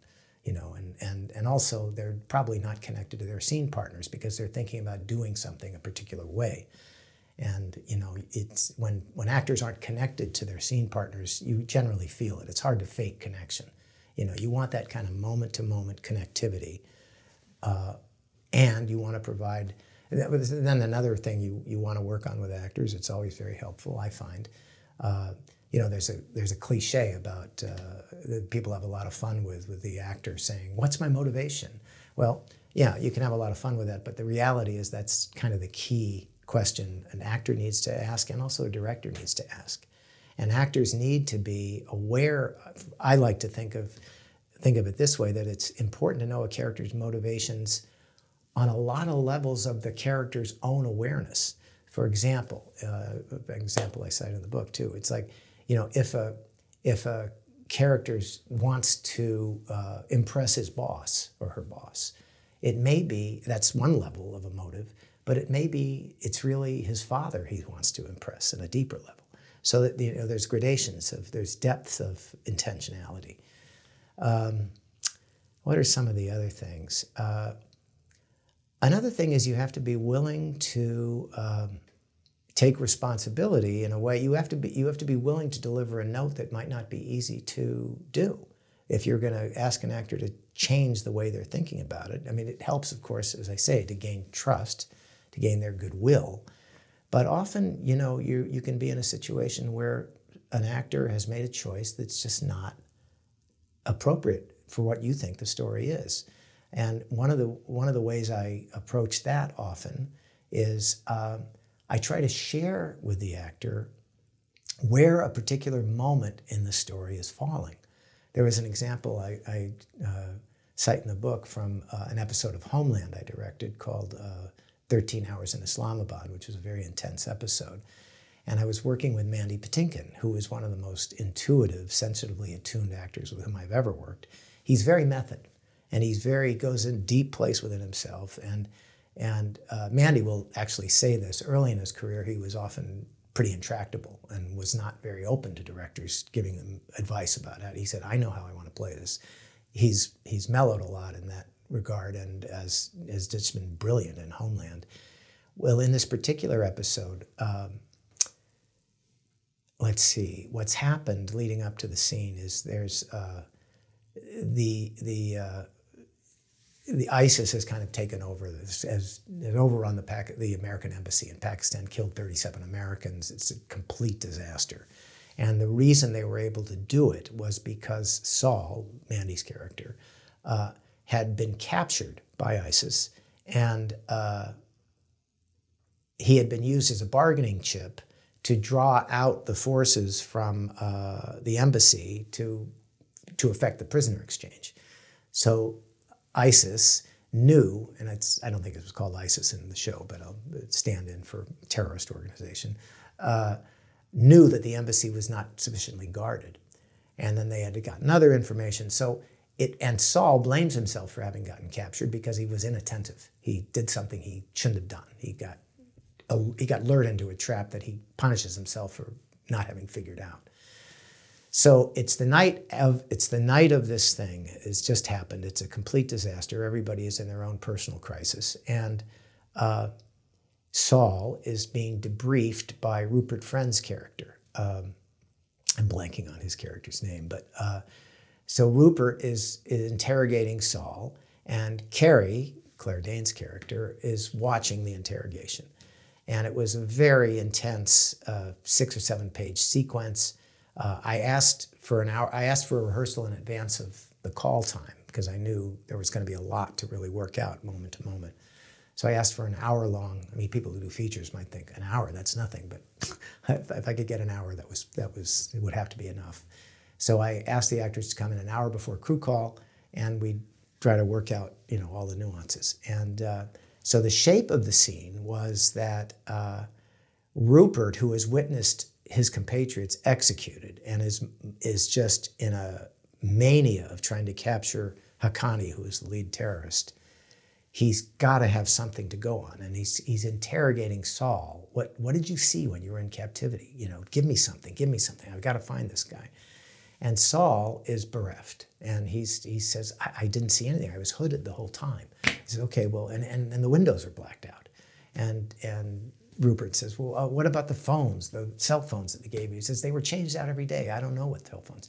And Rupert gets furious at Saul and yells at him, you have to do better. You have to stop. Give me something. Give me something. And Mandy's reaction in the first rehearsal was rage. He just stood up to Rupert and just yelled, how could I know what I didn't see? And he yells at him. And Mandy Patinkin is capable of unbelievable power and fury. Now, what's supposed to happen at this point is Claire Danes is supposed to enter. She's outside of this safe room. It's glass walls, but she can't hear what's going on. But she sees what's happening, and she comes into the room, and she says to Rupert, friend, we've got to talk. And they go outside.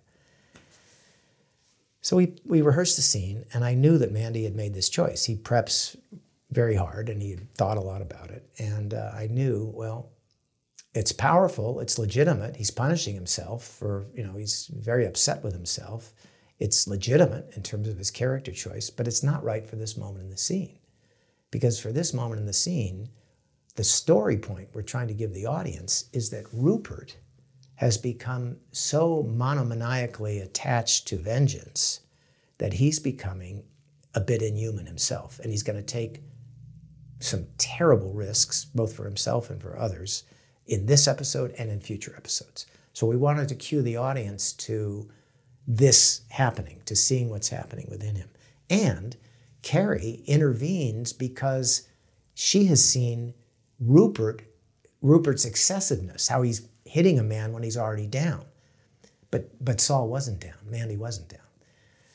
So I talked to Mandy, and I knew this is going to be difficult because Mandy is likely, feels very strongly about this. And I don't want to throw a wrench, and not that he wouldn't be cooperative, he would have wanted to do it, but I didn't want to throw a wrench into his performance. I didn't want to cut him off from his instincts. So I said to Mandy, here's our problem. I understand that and that's another thing I do when I'm trying to make adjustments, that I want an actor to feel seen. I want them to know that I saw what they were trying to do. There's nothing, I think it's dispiriting to tell an actor, yeah, don't do it that way, do it this way. They may have given a lot of thought to what they did. They have made, and most of them are not stupid people. And if you don't acknowledge what you saw them do and just say, it doesn't make you right and them wrong, it's just a difference of opinion. So what I'll tend to try to do is say, I see what you were doing, how you were trying to affect your scene partner in this particular way. I'd like you to think about this in a little different way. And I'd give them different imaginary circumstances, hoping to kind of orient them more towards what the story needs to be. With Mandy, I told him, I said, here's our problem. It's very justified what you did for Saul's behavior, but it's not the story point. And I told him the story point is, as I just stated, that we've got to feel that Rupert is hitting you when you're down. If you stand up to him with such ferocity that we've always expected from you, your rage might outstrip his, and we wouldn't get that feeling. Also, with Carrie coming in, it's going to render that whole thing differently motivated. It's going to be confusing. And I saw he understood, oh, that's the story. And it's interesting to me also that it's not the actor's responsibility to know how their choices are affecting other storylines or other characters. That's your responsibility as a director. But then what has to happen is you need to find a solution that upholds the integrity of all the characters. You can't then ask somebody to play it falsely for your character just so this happens. Well, that's not good directing. You've got to be imaginative enough to find a way to suggest a way that they can identify, oh, I see, that would be a legitimate choice too. So I told Mandy this. I said, you know, as near as I can recall, by season 4, we had never seen Mandy filled with any kind of serious self-doubt or doubt in his own powers or his own, fierceness. And I said, you know, I think what would be very moving here would be if you're willing to go to a place of deep, deep depression, like a real dark night of the soul, if you really can take in that your inattention led to the slaughter of 37 human beings and the loss of all of the American contacts, undercover contacts throughout Pakistan. If you can not forgive yourself for that, if you can just be constantly punishing yourself internally for it, that you don't have to fight at this point to oppose him. That would do several things. It would make his relentless attack on you a very different matter, and it would highlight what's happening within Rupert's character. So if you're willing to consider the scene that way, I think we've got it. And he took it in, and he understood it. And because I think he understood the story, he was able to adjust his own performance. And what's so fascinating to me is when you deal with really wonderful actors and you appeal to them this way, they become collaborators and can enrich your thoughts, your ideas beyond whatever you might have thought of. In a later scene, because of this particular note he had taken in, he found the most poetically beautiful way to play a scene. He was taking a shower, and he just, water pounding down on him, he just chose to stare right down at the floor as water is hitting him. And it's like, it was so beautiful and so poetic, and I knew Mandy had taken it in and accessed his incredible resources to really find the depth of a scene. So, as you said, letting them feel seen, knowing that you saw them, that you saw what they were trying to do, and it wasn't necessarily a bad thing, but how about we try this? And is this something that this is always done in private, or just time not allow for that? Yeah, well, no, that is something one has to be sensitive to. You don't want an actor to feel shown up. But generally, I'm hoping, and I'll try to, of course, give notes whenever I can, sotto voce or in private. But sometimes my note giving is actually giving a note to another actor who's hearing it. So sometimes it's like I want it to be public because I want everybody in the scene I might take it as an opportunity to define what the scene's about. And I know that good actors are kind of hearing that. They might play into that. That's, again, enlisting their cooperation, enlisting their talent they might find other wrinkles in the way they're going to do. So often I like giving a note publicly because I'm really addressing everybody, because I'm talking about bigger issues. So that's one thing. But I will say, there are times when it's a little concerning giving a note, especially when you're dealing with like an intimidating actor. And I had one story, again, I relate in the book, that... Do you want to just show us your book? Sure. It's got a beautiful cover. Thank you very much. Love to look at that. Yeah. It's Directing Great Television, Inside TV's New Golden Age. Excellent. There was an instance where I took a job on a show which will remain nameless, not because I think the actor would really mind the story I'm going to tell, but I just want to be cautious on it. Sure. But he was an actor, a very famous actor, and I took the job primarily to work with him. I thought, oh my goodness, I've been blown away by his performances in so many things. And when I was prepping, another thing I'll do with actors is I try to avoid a situation where I'm showing up on set to direct them, never having met them. Because it's like, that's one of the really interesting challenges of directing series television is you're the one temporary person and yet you're in command. You're coming in and leading and being the final arbiter on when the performance is good enough to say cut, move on. And they may not even know you or know anything about you or know, it's like, how can I trust this person? Do I know they even have a grasp of the show? So I try never to, it doesn't always work. Sometimes you can't meet everybody before, but I try and prep to go introduce myself, maybe talk a little bit about the script if they're lead characters, try to acquaint them with the fact that I know that I've seen the show and talk about what I've admired about them and all that. And I'll also say, while on this subject, often when I'm giving notes to actors on shows where I'm new and they don't really know me, I'll try to couch my adjustments by referencing other shows, other of their performances. So they see, I say, this moment is interesting. It reminds me a little bit about, that moment in season 2 where you had that scene with so-and-so. There's a lot of similarities to that in this moment here, where, your intention there was more this kind of thing. I think that's kind of more what's at play here than, necessarily trying to do this other thing. But a difference is, and so suddenly they're hearing me, oh, they've watched both shows. Oh, I get, okay. I think it can build trust. But in this instance, I went to introduce myself to this lead actor. I call him in the book, I call him Max. So I'll just say his name is Max. And I went up to him and it was one of those things where you're talking to kind of someone who's kind of a acting hero of yours. And and I said, oh, I really am looking forward to working with you and all that.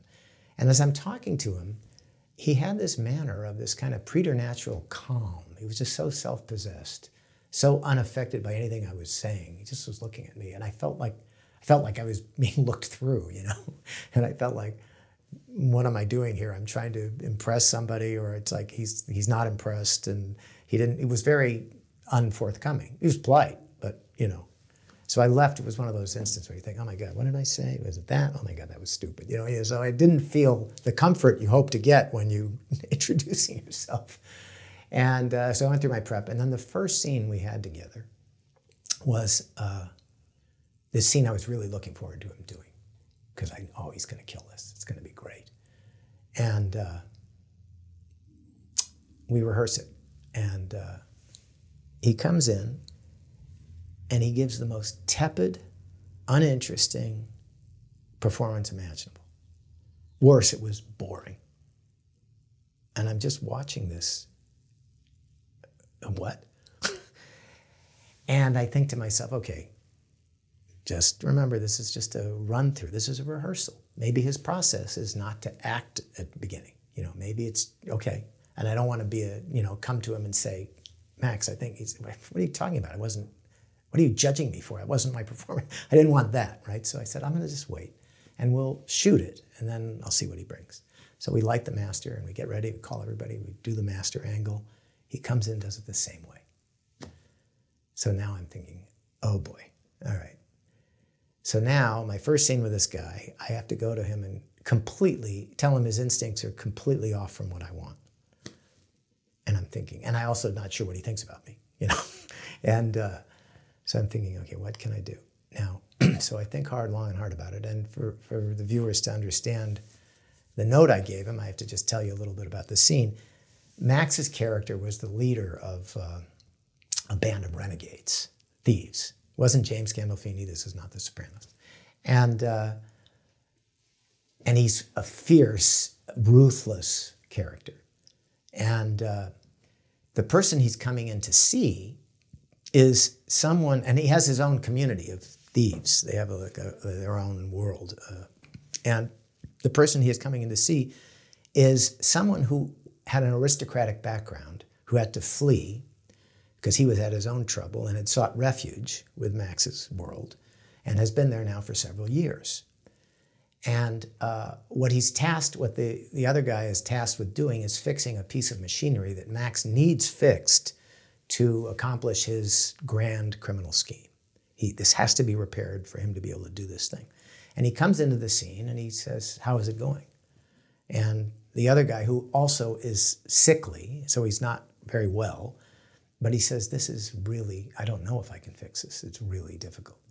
And Max then begins to spin the tale of their history.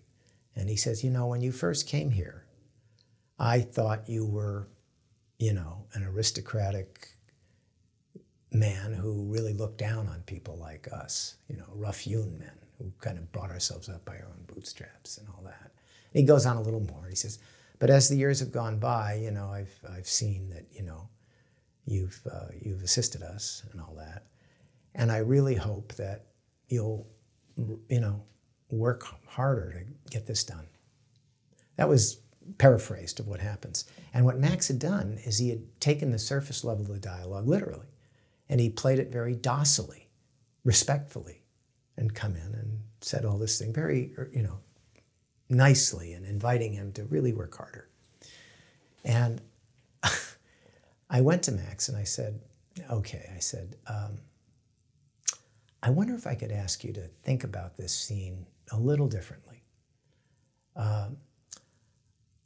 The contempt you describe having felt for him when he first arrived, I'd like you still to be feeling exactly the same thing. I didn't say anything more than that, but anyway, so I'll say. So he just looked at me and said, very well. And I go back to watch it, and we say action.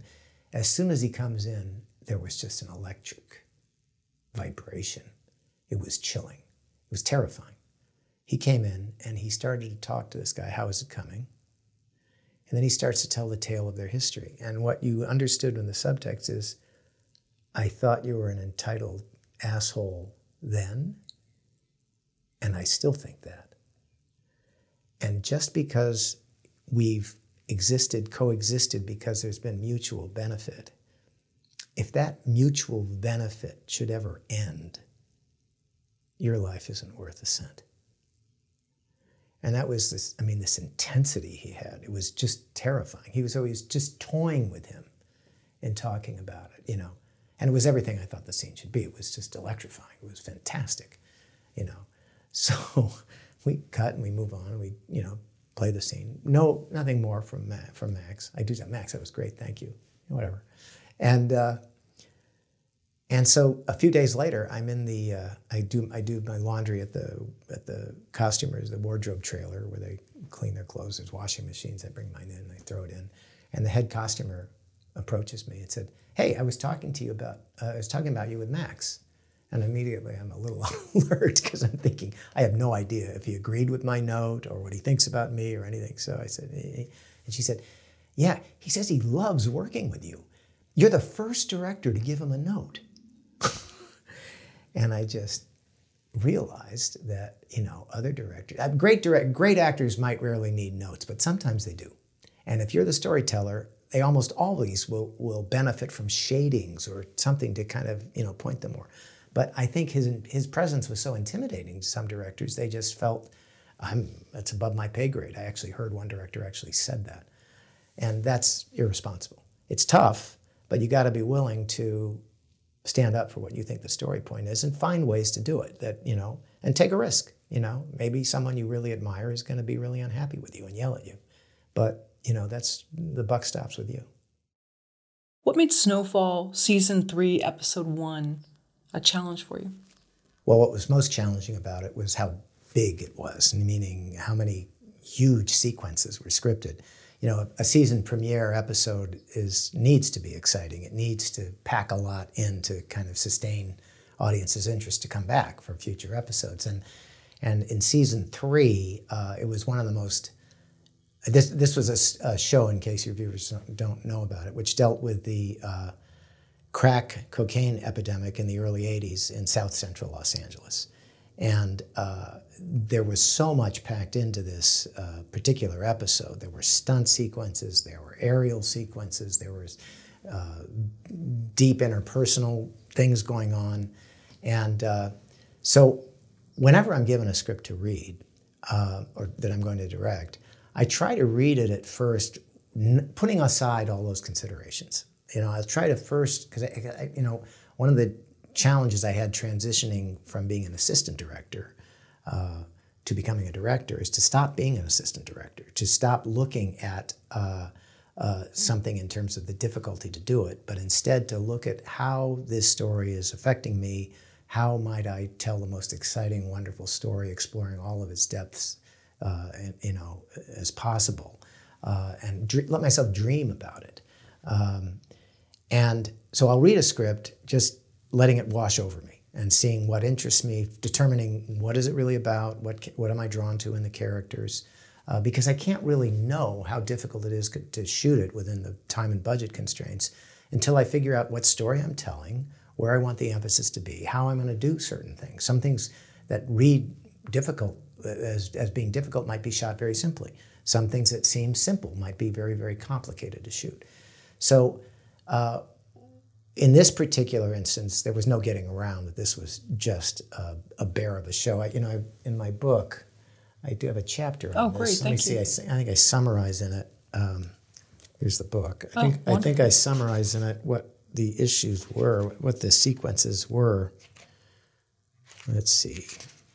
When I was hired to direct the opening episode of the third season of the FX show Snowfall, I was presented with a script that included an ambitious opening stunt sequence on the streets of South Central LA, as well as a sprawling nighttime shootout, a shocking murder of one of the recurring characters, a bar fight, an aerial stunt sequence culminating in a crash landing on a Mexican airstrip, a grand opening celebration, the rekindling of a romance between two lead characters, a lengthy nighttime driving sequence ending in a nightmarish reveal of a crack house, plus many other highly charged sequences. It was a well-written, densely packed script, and it promised to be a great kickoff to the season, but it was huge.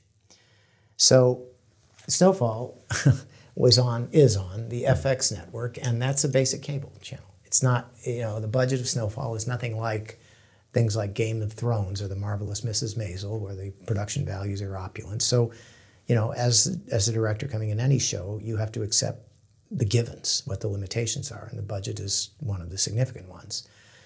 But each show, including Snowfall, is aspiring for the same number of viewers. You want it to make it as compelling as possible. So I did have to prep, in order to figure out how much we could do, I had to prep all of the various sequences. And you work in conjunction with the assistant director who's scheduling the show as you're going.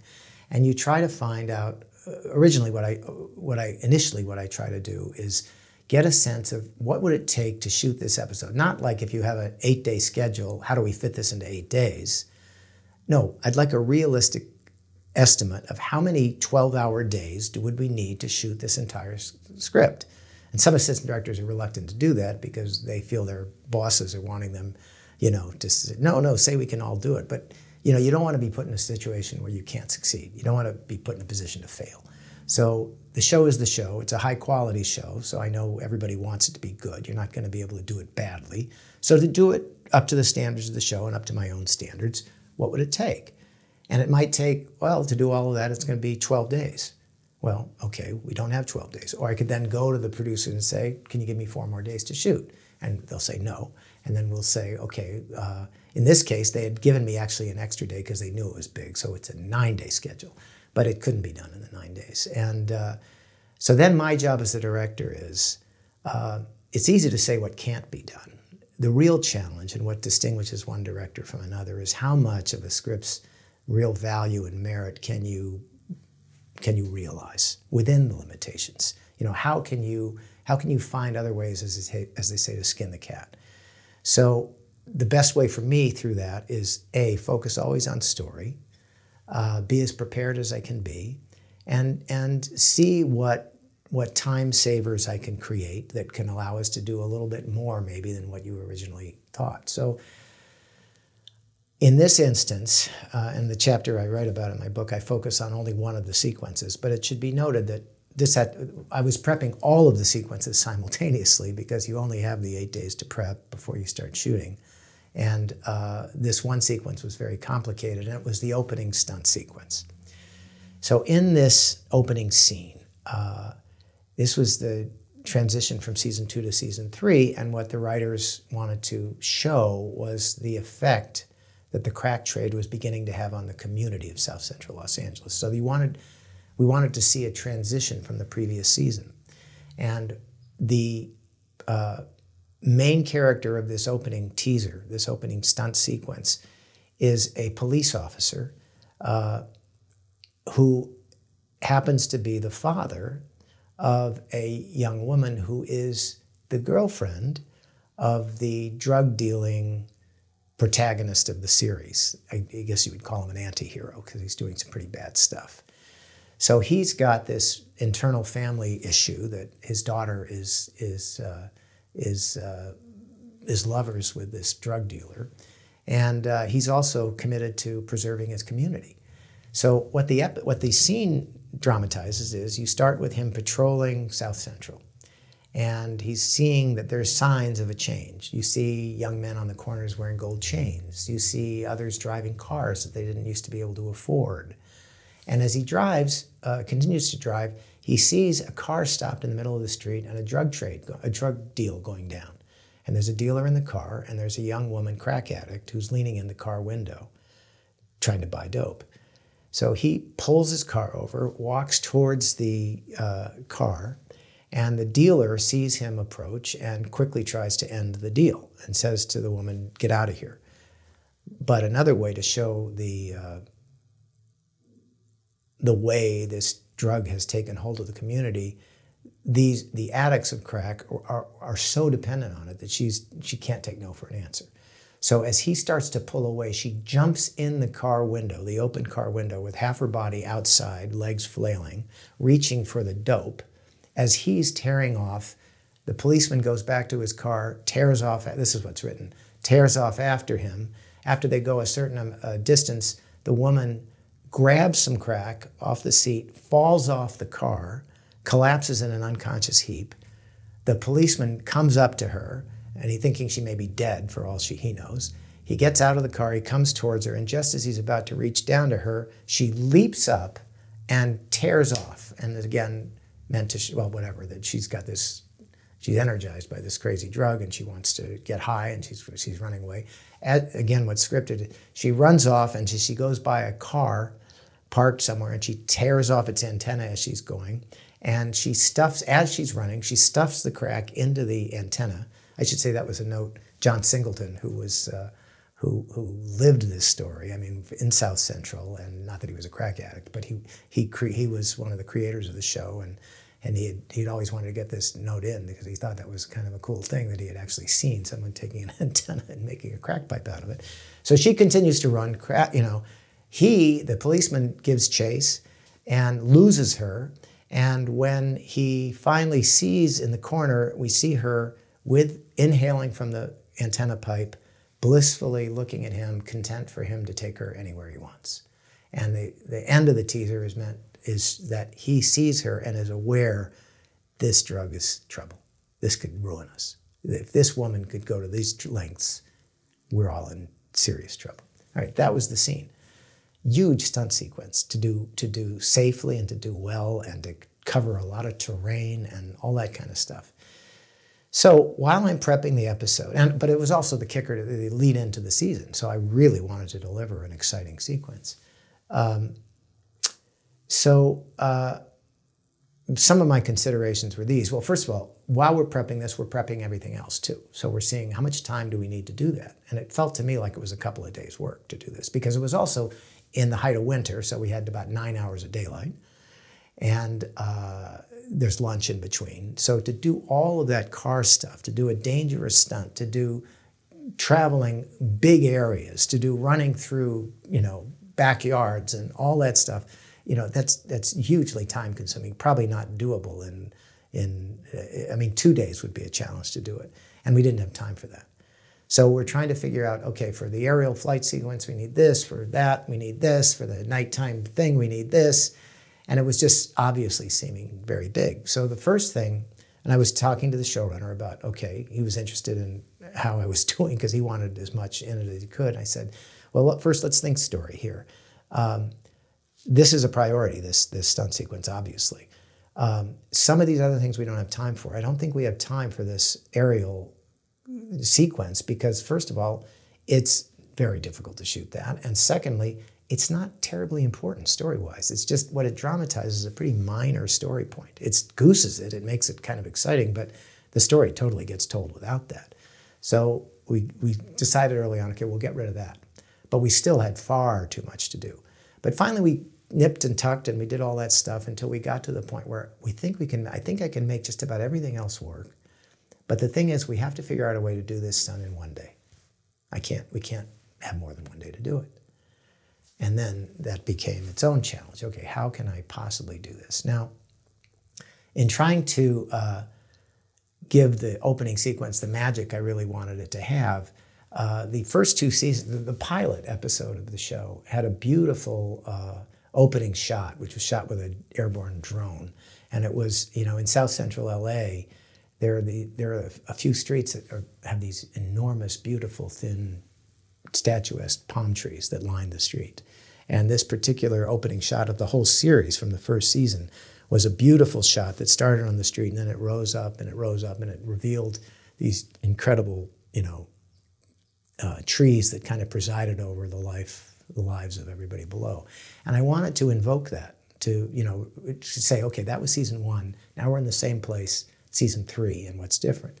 So I thought, okay, first we need to find a street that has these, because there weren't that many that have those trees, and also it has to be appropriate for the period, which was 1984. So if there were inappropriate architecture, we couldn't shoot there.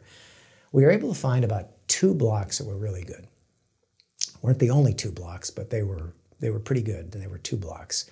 But what was written was much more than 2 blocks. First of all, you have the policeman circling the whole community, driving through it, establishing other things, coming to another area, seeing this drug deal, parking his car on a side street, coming over to them, the car taking off, him going back to his car, racing God knows how many blocks, and all that. So we said, okay, well, that's going to be a challenge. And I also was struck by the story challenge of, I said, okay, maybe what we could do is if we use these 2 blocks and I can be inventive with my angles, we can shoot them as if there are many more blocks by changing our angles, having the car come in at different places. And so we made a plan to do that.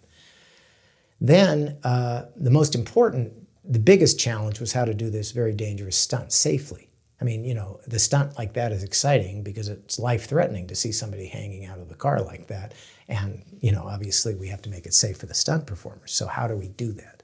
So I had to work with the stunt coordinator and the cameraman, and we worked out kind of a way to shoot it and a way to bolt her have her connected to the car. When we see the car from the outside, she's not really, she has something to hang on to, but she also has to jettison from the car too, so it can't be a belt. So it was really, I was very concerned about doing it safely. And we figured out several things. One, we figured that I realized I need a close-up of her falling away from the car as well as a shot from outside the car of her falling off, for a reason I'll talk about in just a moment. But what that pointed me to was that I needed a stunt woman to be able to play the part, because I was going to be on her close-up as she's trying to get the drugs and then her falling away onto the street. So we had to find stunt people that could possibly pull it off, and we fortunately did. And I realized when we had her as a stunt person, I said, well, maybe if the dealer could also be a stunt man, but there was real acting involved. So I had to audition several stunt people until we found 2 people that we thought could do it. But that created a real time saver in that we didn't have to tow the car ever. It could be free driven. The stunt man could always drive the car himself, and we wouldn't have to put a car, connect it to another insert car, a camera car, and tow it. That's a big time drain. Would have meant we couldn't do the show, couldn't do the scene in its full way. So we had saved time that way. Then I started to think about other issues. It's like, now how does this whole thing of her running away, how does a physically fit cop lose someone running away who's right there with her? She starts running, she breaks off this thing, she does all this stuff, he's giving chase. How does she get enough distance to lose him? That didn't make much sense to me. I mean, it can be done, but it just, it would have felt to me like a big cheat. So I suggested, well, why don't we, instead of having the cop go back to his car and give chase, what if he just runs after the car that's going off, and then she'll fall off after 1 block, which will shorten the amount of terrain we have to cover, and will also make him winded when he gets there, which might justify him not being able to give chase. So that also enabled us to have to do a whole company move to shoot the end of the car chase. It would just be right on our same 2 blocks. All right, we did that. It's really an epic story. I hope people are still following me, but everything that goes into these scenes you see, it's like, I think viewers sometimes just watch a show as if, oh yeah, that happened, and you don't realize how many choices go into every sequence you watch and how many decisions are being made to present the scene in exactly the way you see it, because everything is a choice. In any case, we started working on it more, and I realized, okay, this still isn't working. And I realized the thing, in terms of the time, we still can't do this in one day. And I realized the bridge too far was this second chase. And I went to the showrunner and I asked him, tell me about, which is something I like to do a great deal of, is to really confer with the writers a lot to find out everything they had in mind. I mean, I'll have my own take on the material and I'll try to bring my own values and resources to bear, but I'm really assisted by hearing from the writers what exactly was in their mind. What is the subtext? What did they really, whose point of view is the scene? What were you really working on? And the writer, the showrunner, a guy named Dave Andron, very talented, was saying, well, I really want to show the depths to which these crack addicts will go to get their fix, and that's really why all this stuff is happening. And I thought, okay, so that's what we want to show. And I thought, do we really need, because the thing that was adding to the time was her springing up and running through backyards and back alleys, and him running and imagining getting the camera, and also having to do tight insert shots of what she's doing while she's running, namely packing the pipe. It just would be a real challenge to do quickly. And I thought, maybe there's a way that everything can happen at the first stop. But how can we make it deliver that same sense? And so I came up with this idea, which I pitched to Dave. I said, what if she falls and rolls behind a car so that only her back legs are visible to the policeman running up to her, and those back legs are inert, aren't moving. So we think, is she dead? Is she unconscious? And when he gets up to her, she could turn to him. We didn't see her loading the crack pipe. And she turns to him, exhaling. Oh, she could already have a crack pipe. She's an addict. Couldn't she just have her own pipe? Why does she have to break off an antenna?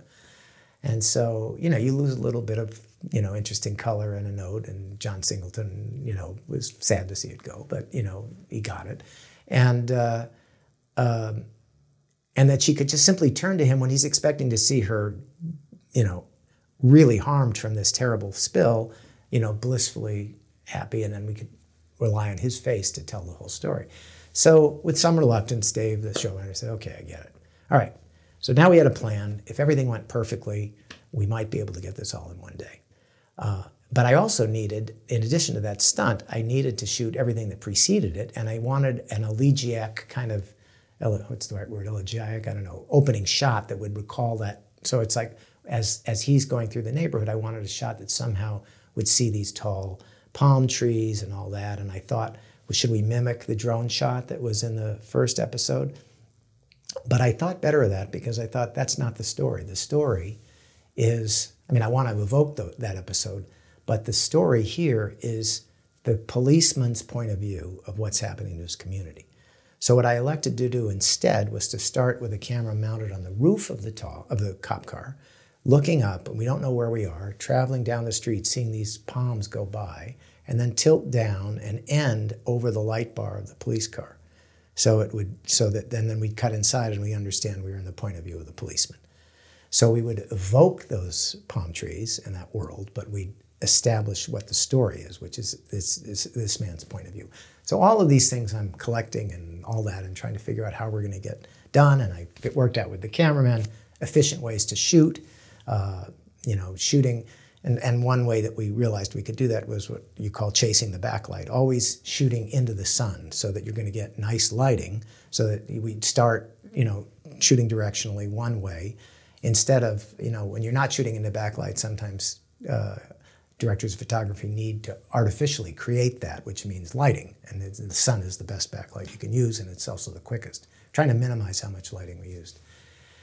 Anyway, so after we figured all this work, that how the stunt could be done safely and all that stuff, we're ready to shoot. And I did a shot list, and when I showed up on the day of shooting, my assistant director said, I've done a timing, and I think we're only going to get through about 2/3 of the shots before we lose the light. So I heard him, and I said, okay, but I wasn't convinced, but I was concerned. And I just said, well, let's stick with the plan and let's go. And I just made sure to move on as soon as I had what I needed, not get perfection, but get what we needed. And I probably barked a little more than usual to make sure everybody was anticipating, okay, what's up next? What's up next? We also got 2 identical period cars, 1984 cars, so that we could rig, which isn't easy when you're dealing with period cars, so that we could rig the interior, the shots that were required to be inside the car on the characters. We could rig lights on it and keep another car free of any of those lights so that we could just jump from one to another when we're shooting outside the car and see the car go by. We did all those kind of things you do, and experienced crews knows to do, and you accomplish that in prep. So we started shooting, and it was going very well, and we got deep into the stunt, and everything was kind of working nicely. And then we got to the point where we had to do the young woman's hurtling off the car. And as I mentioned before, it was kind of critical where she landed, because she needed to land behind, half her legs out visible and half in front. And I realized how difficult that is. The stuntman was the stunt coordinator, an excellent stunt coordinator, but as some stunt coordinators do, they can sometimes overestimate what their people can do. And he said, oh, she's going to be able to hit that. And I kind of, okay.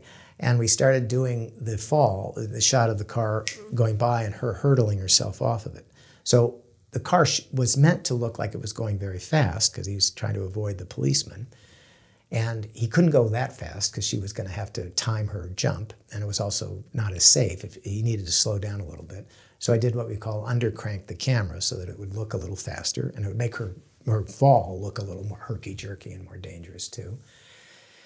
And we shot the scene, and shot the shot, and the first take just didn't work. It didn't work. She just fell completely wrong, and it's okay, take one, no good. Let's do another one.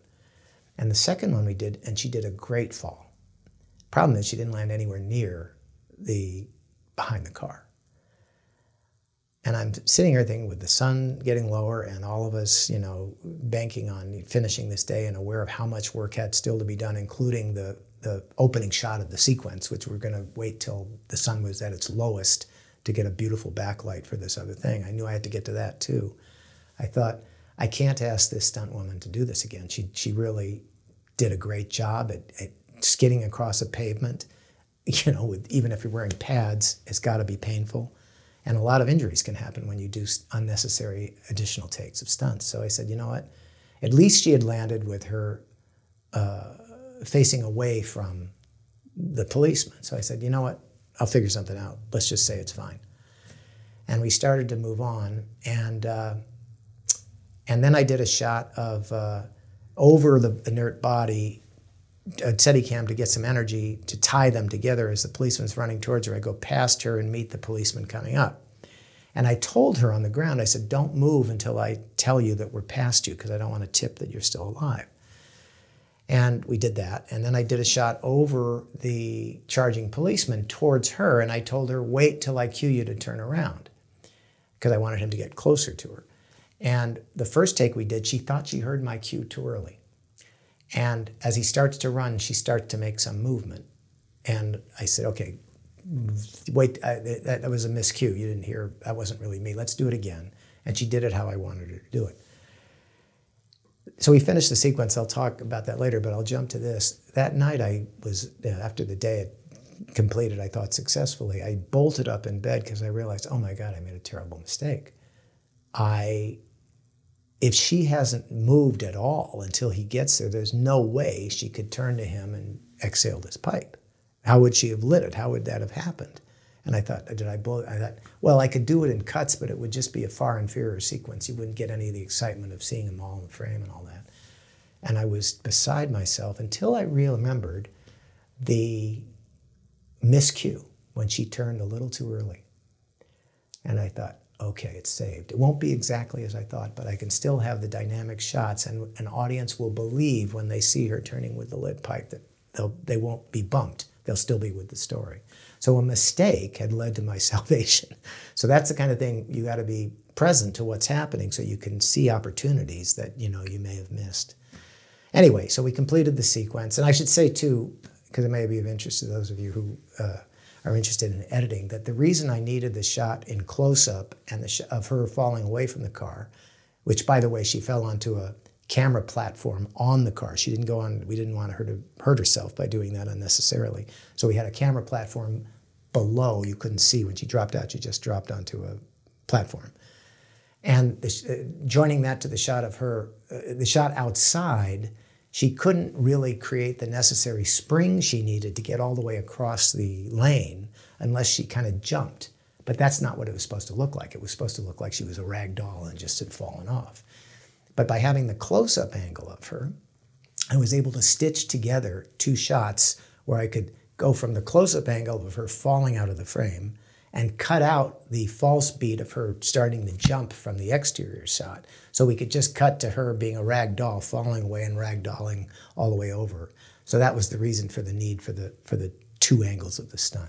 In any case, I'm hesitant to go much further. I do detail this in the book. We ended the day racing to get the opening sequence, which was a complicated shot as well because it involved timing the background cue. We were moving down the street, seeing these beautiful trees coming down over the light bar, seeing the street, and I needed a few things to happen that would justify a convertible car, which was a story point, going by. We had a second camera in the passenger seat of the car, so that then panned with the car going by, ending in a profile shot of the cop, which was revealing, okay, it's that guy, and this is his scene.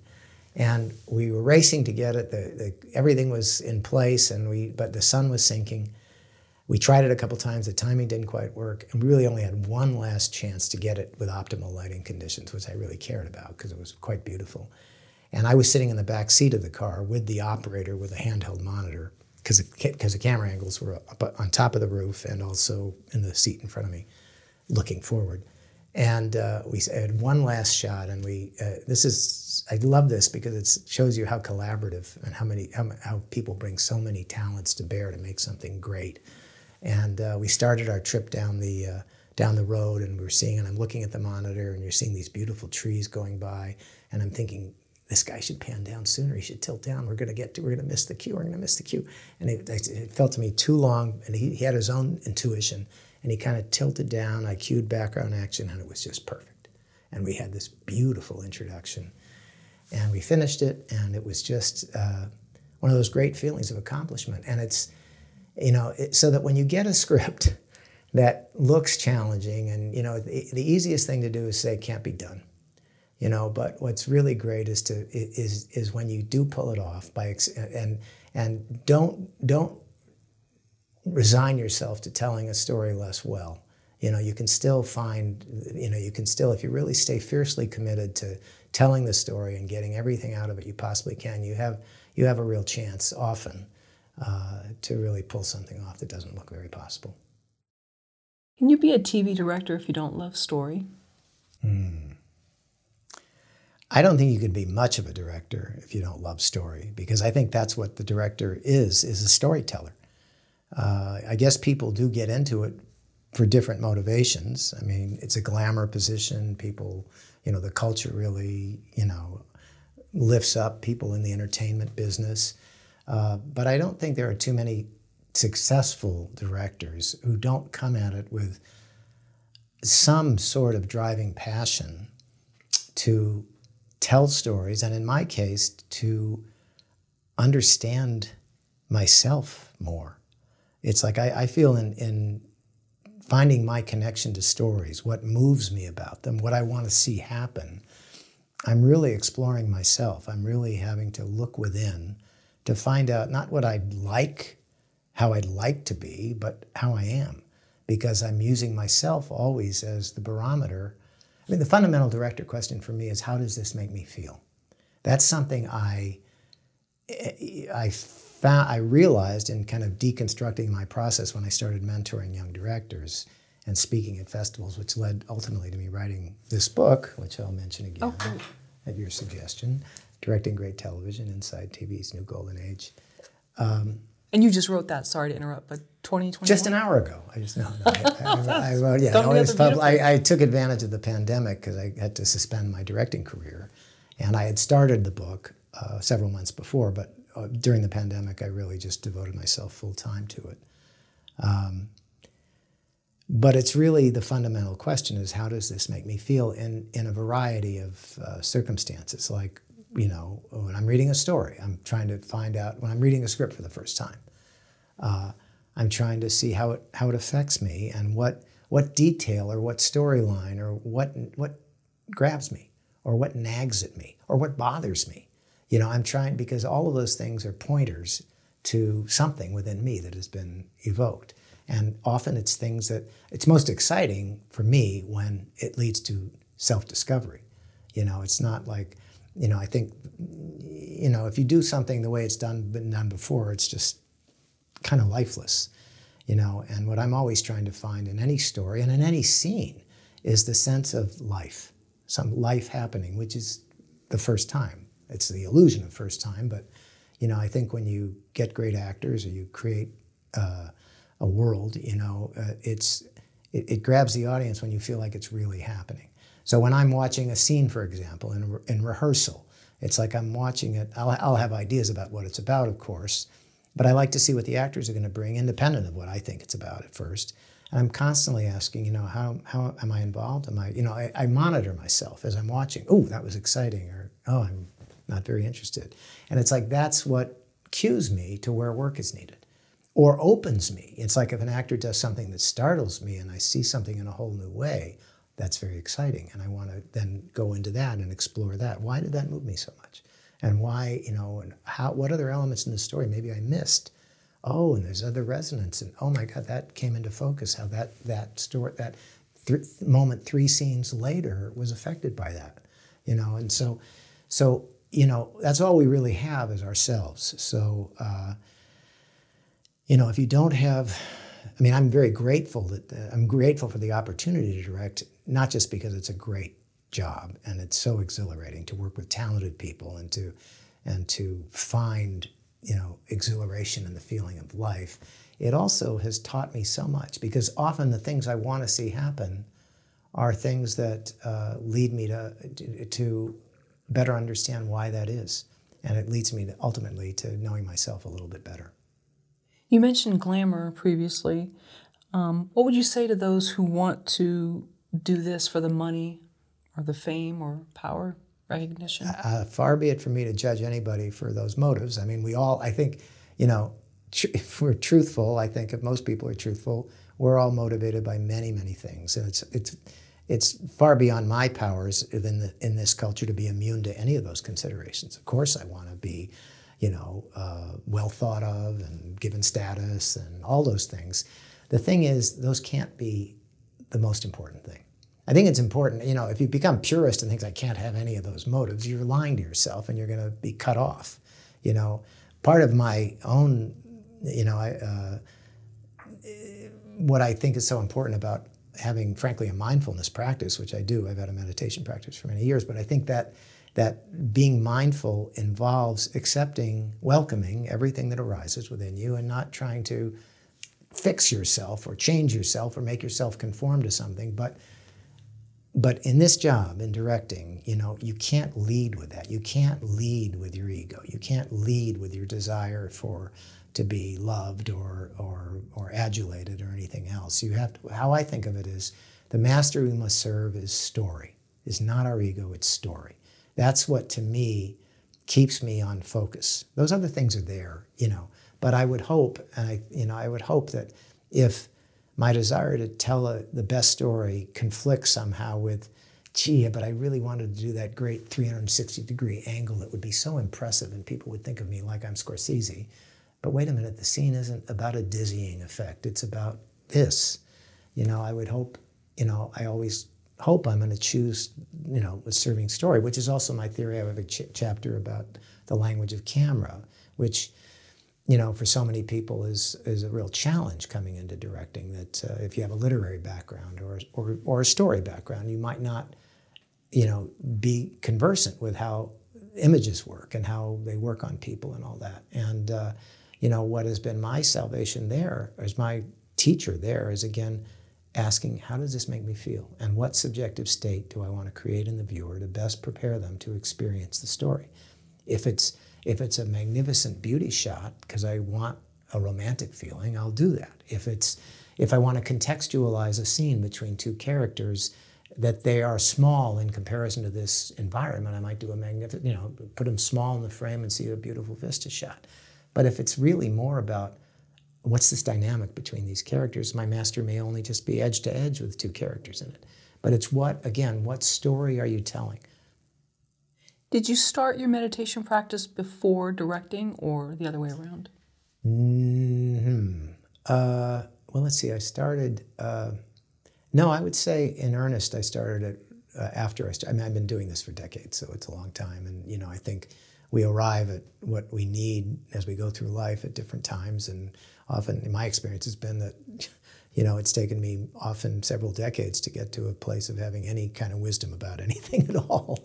So, you know, I think being able to just settle down and detach from who I took myself to be, who I continue to take myself to be, and understand that that's a structure, that's a construct, that whoever I really am is independent of any structure, and that's really one of the things I love about directing.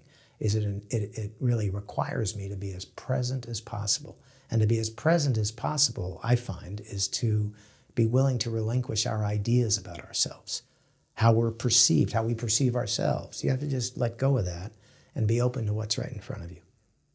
And how did it help with the composites of shots or just the intuition about a scene? Because you've been quieting your mind now for several years.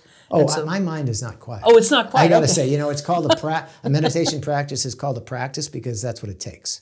I see. I mean, you know, it's like, you know, and I want to say, I write this in the chapter on inner states. It's like, you know, far be it from me to say, I've never gone through a whole episode at all being completely in my center. And no, it's like, no, sure. There's stressors all the time.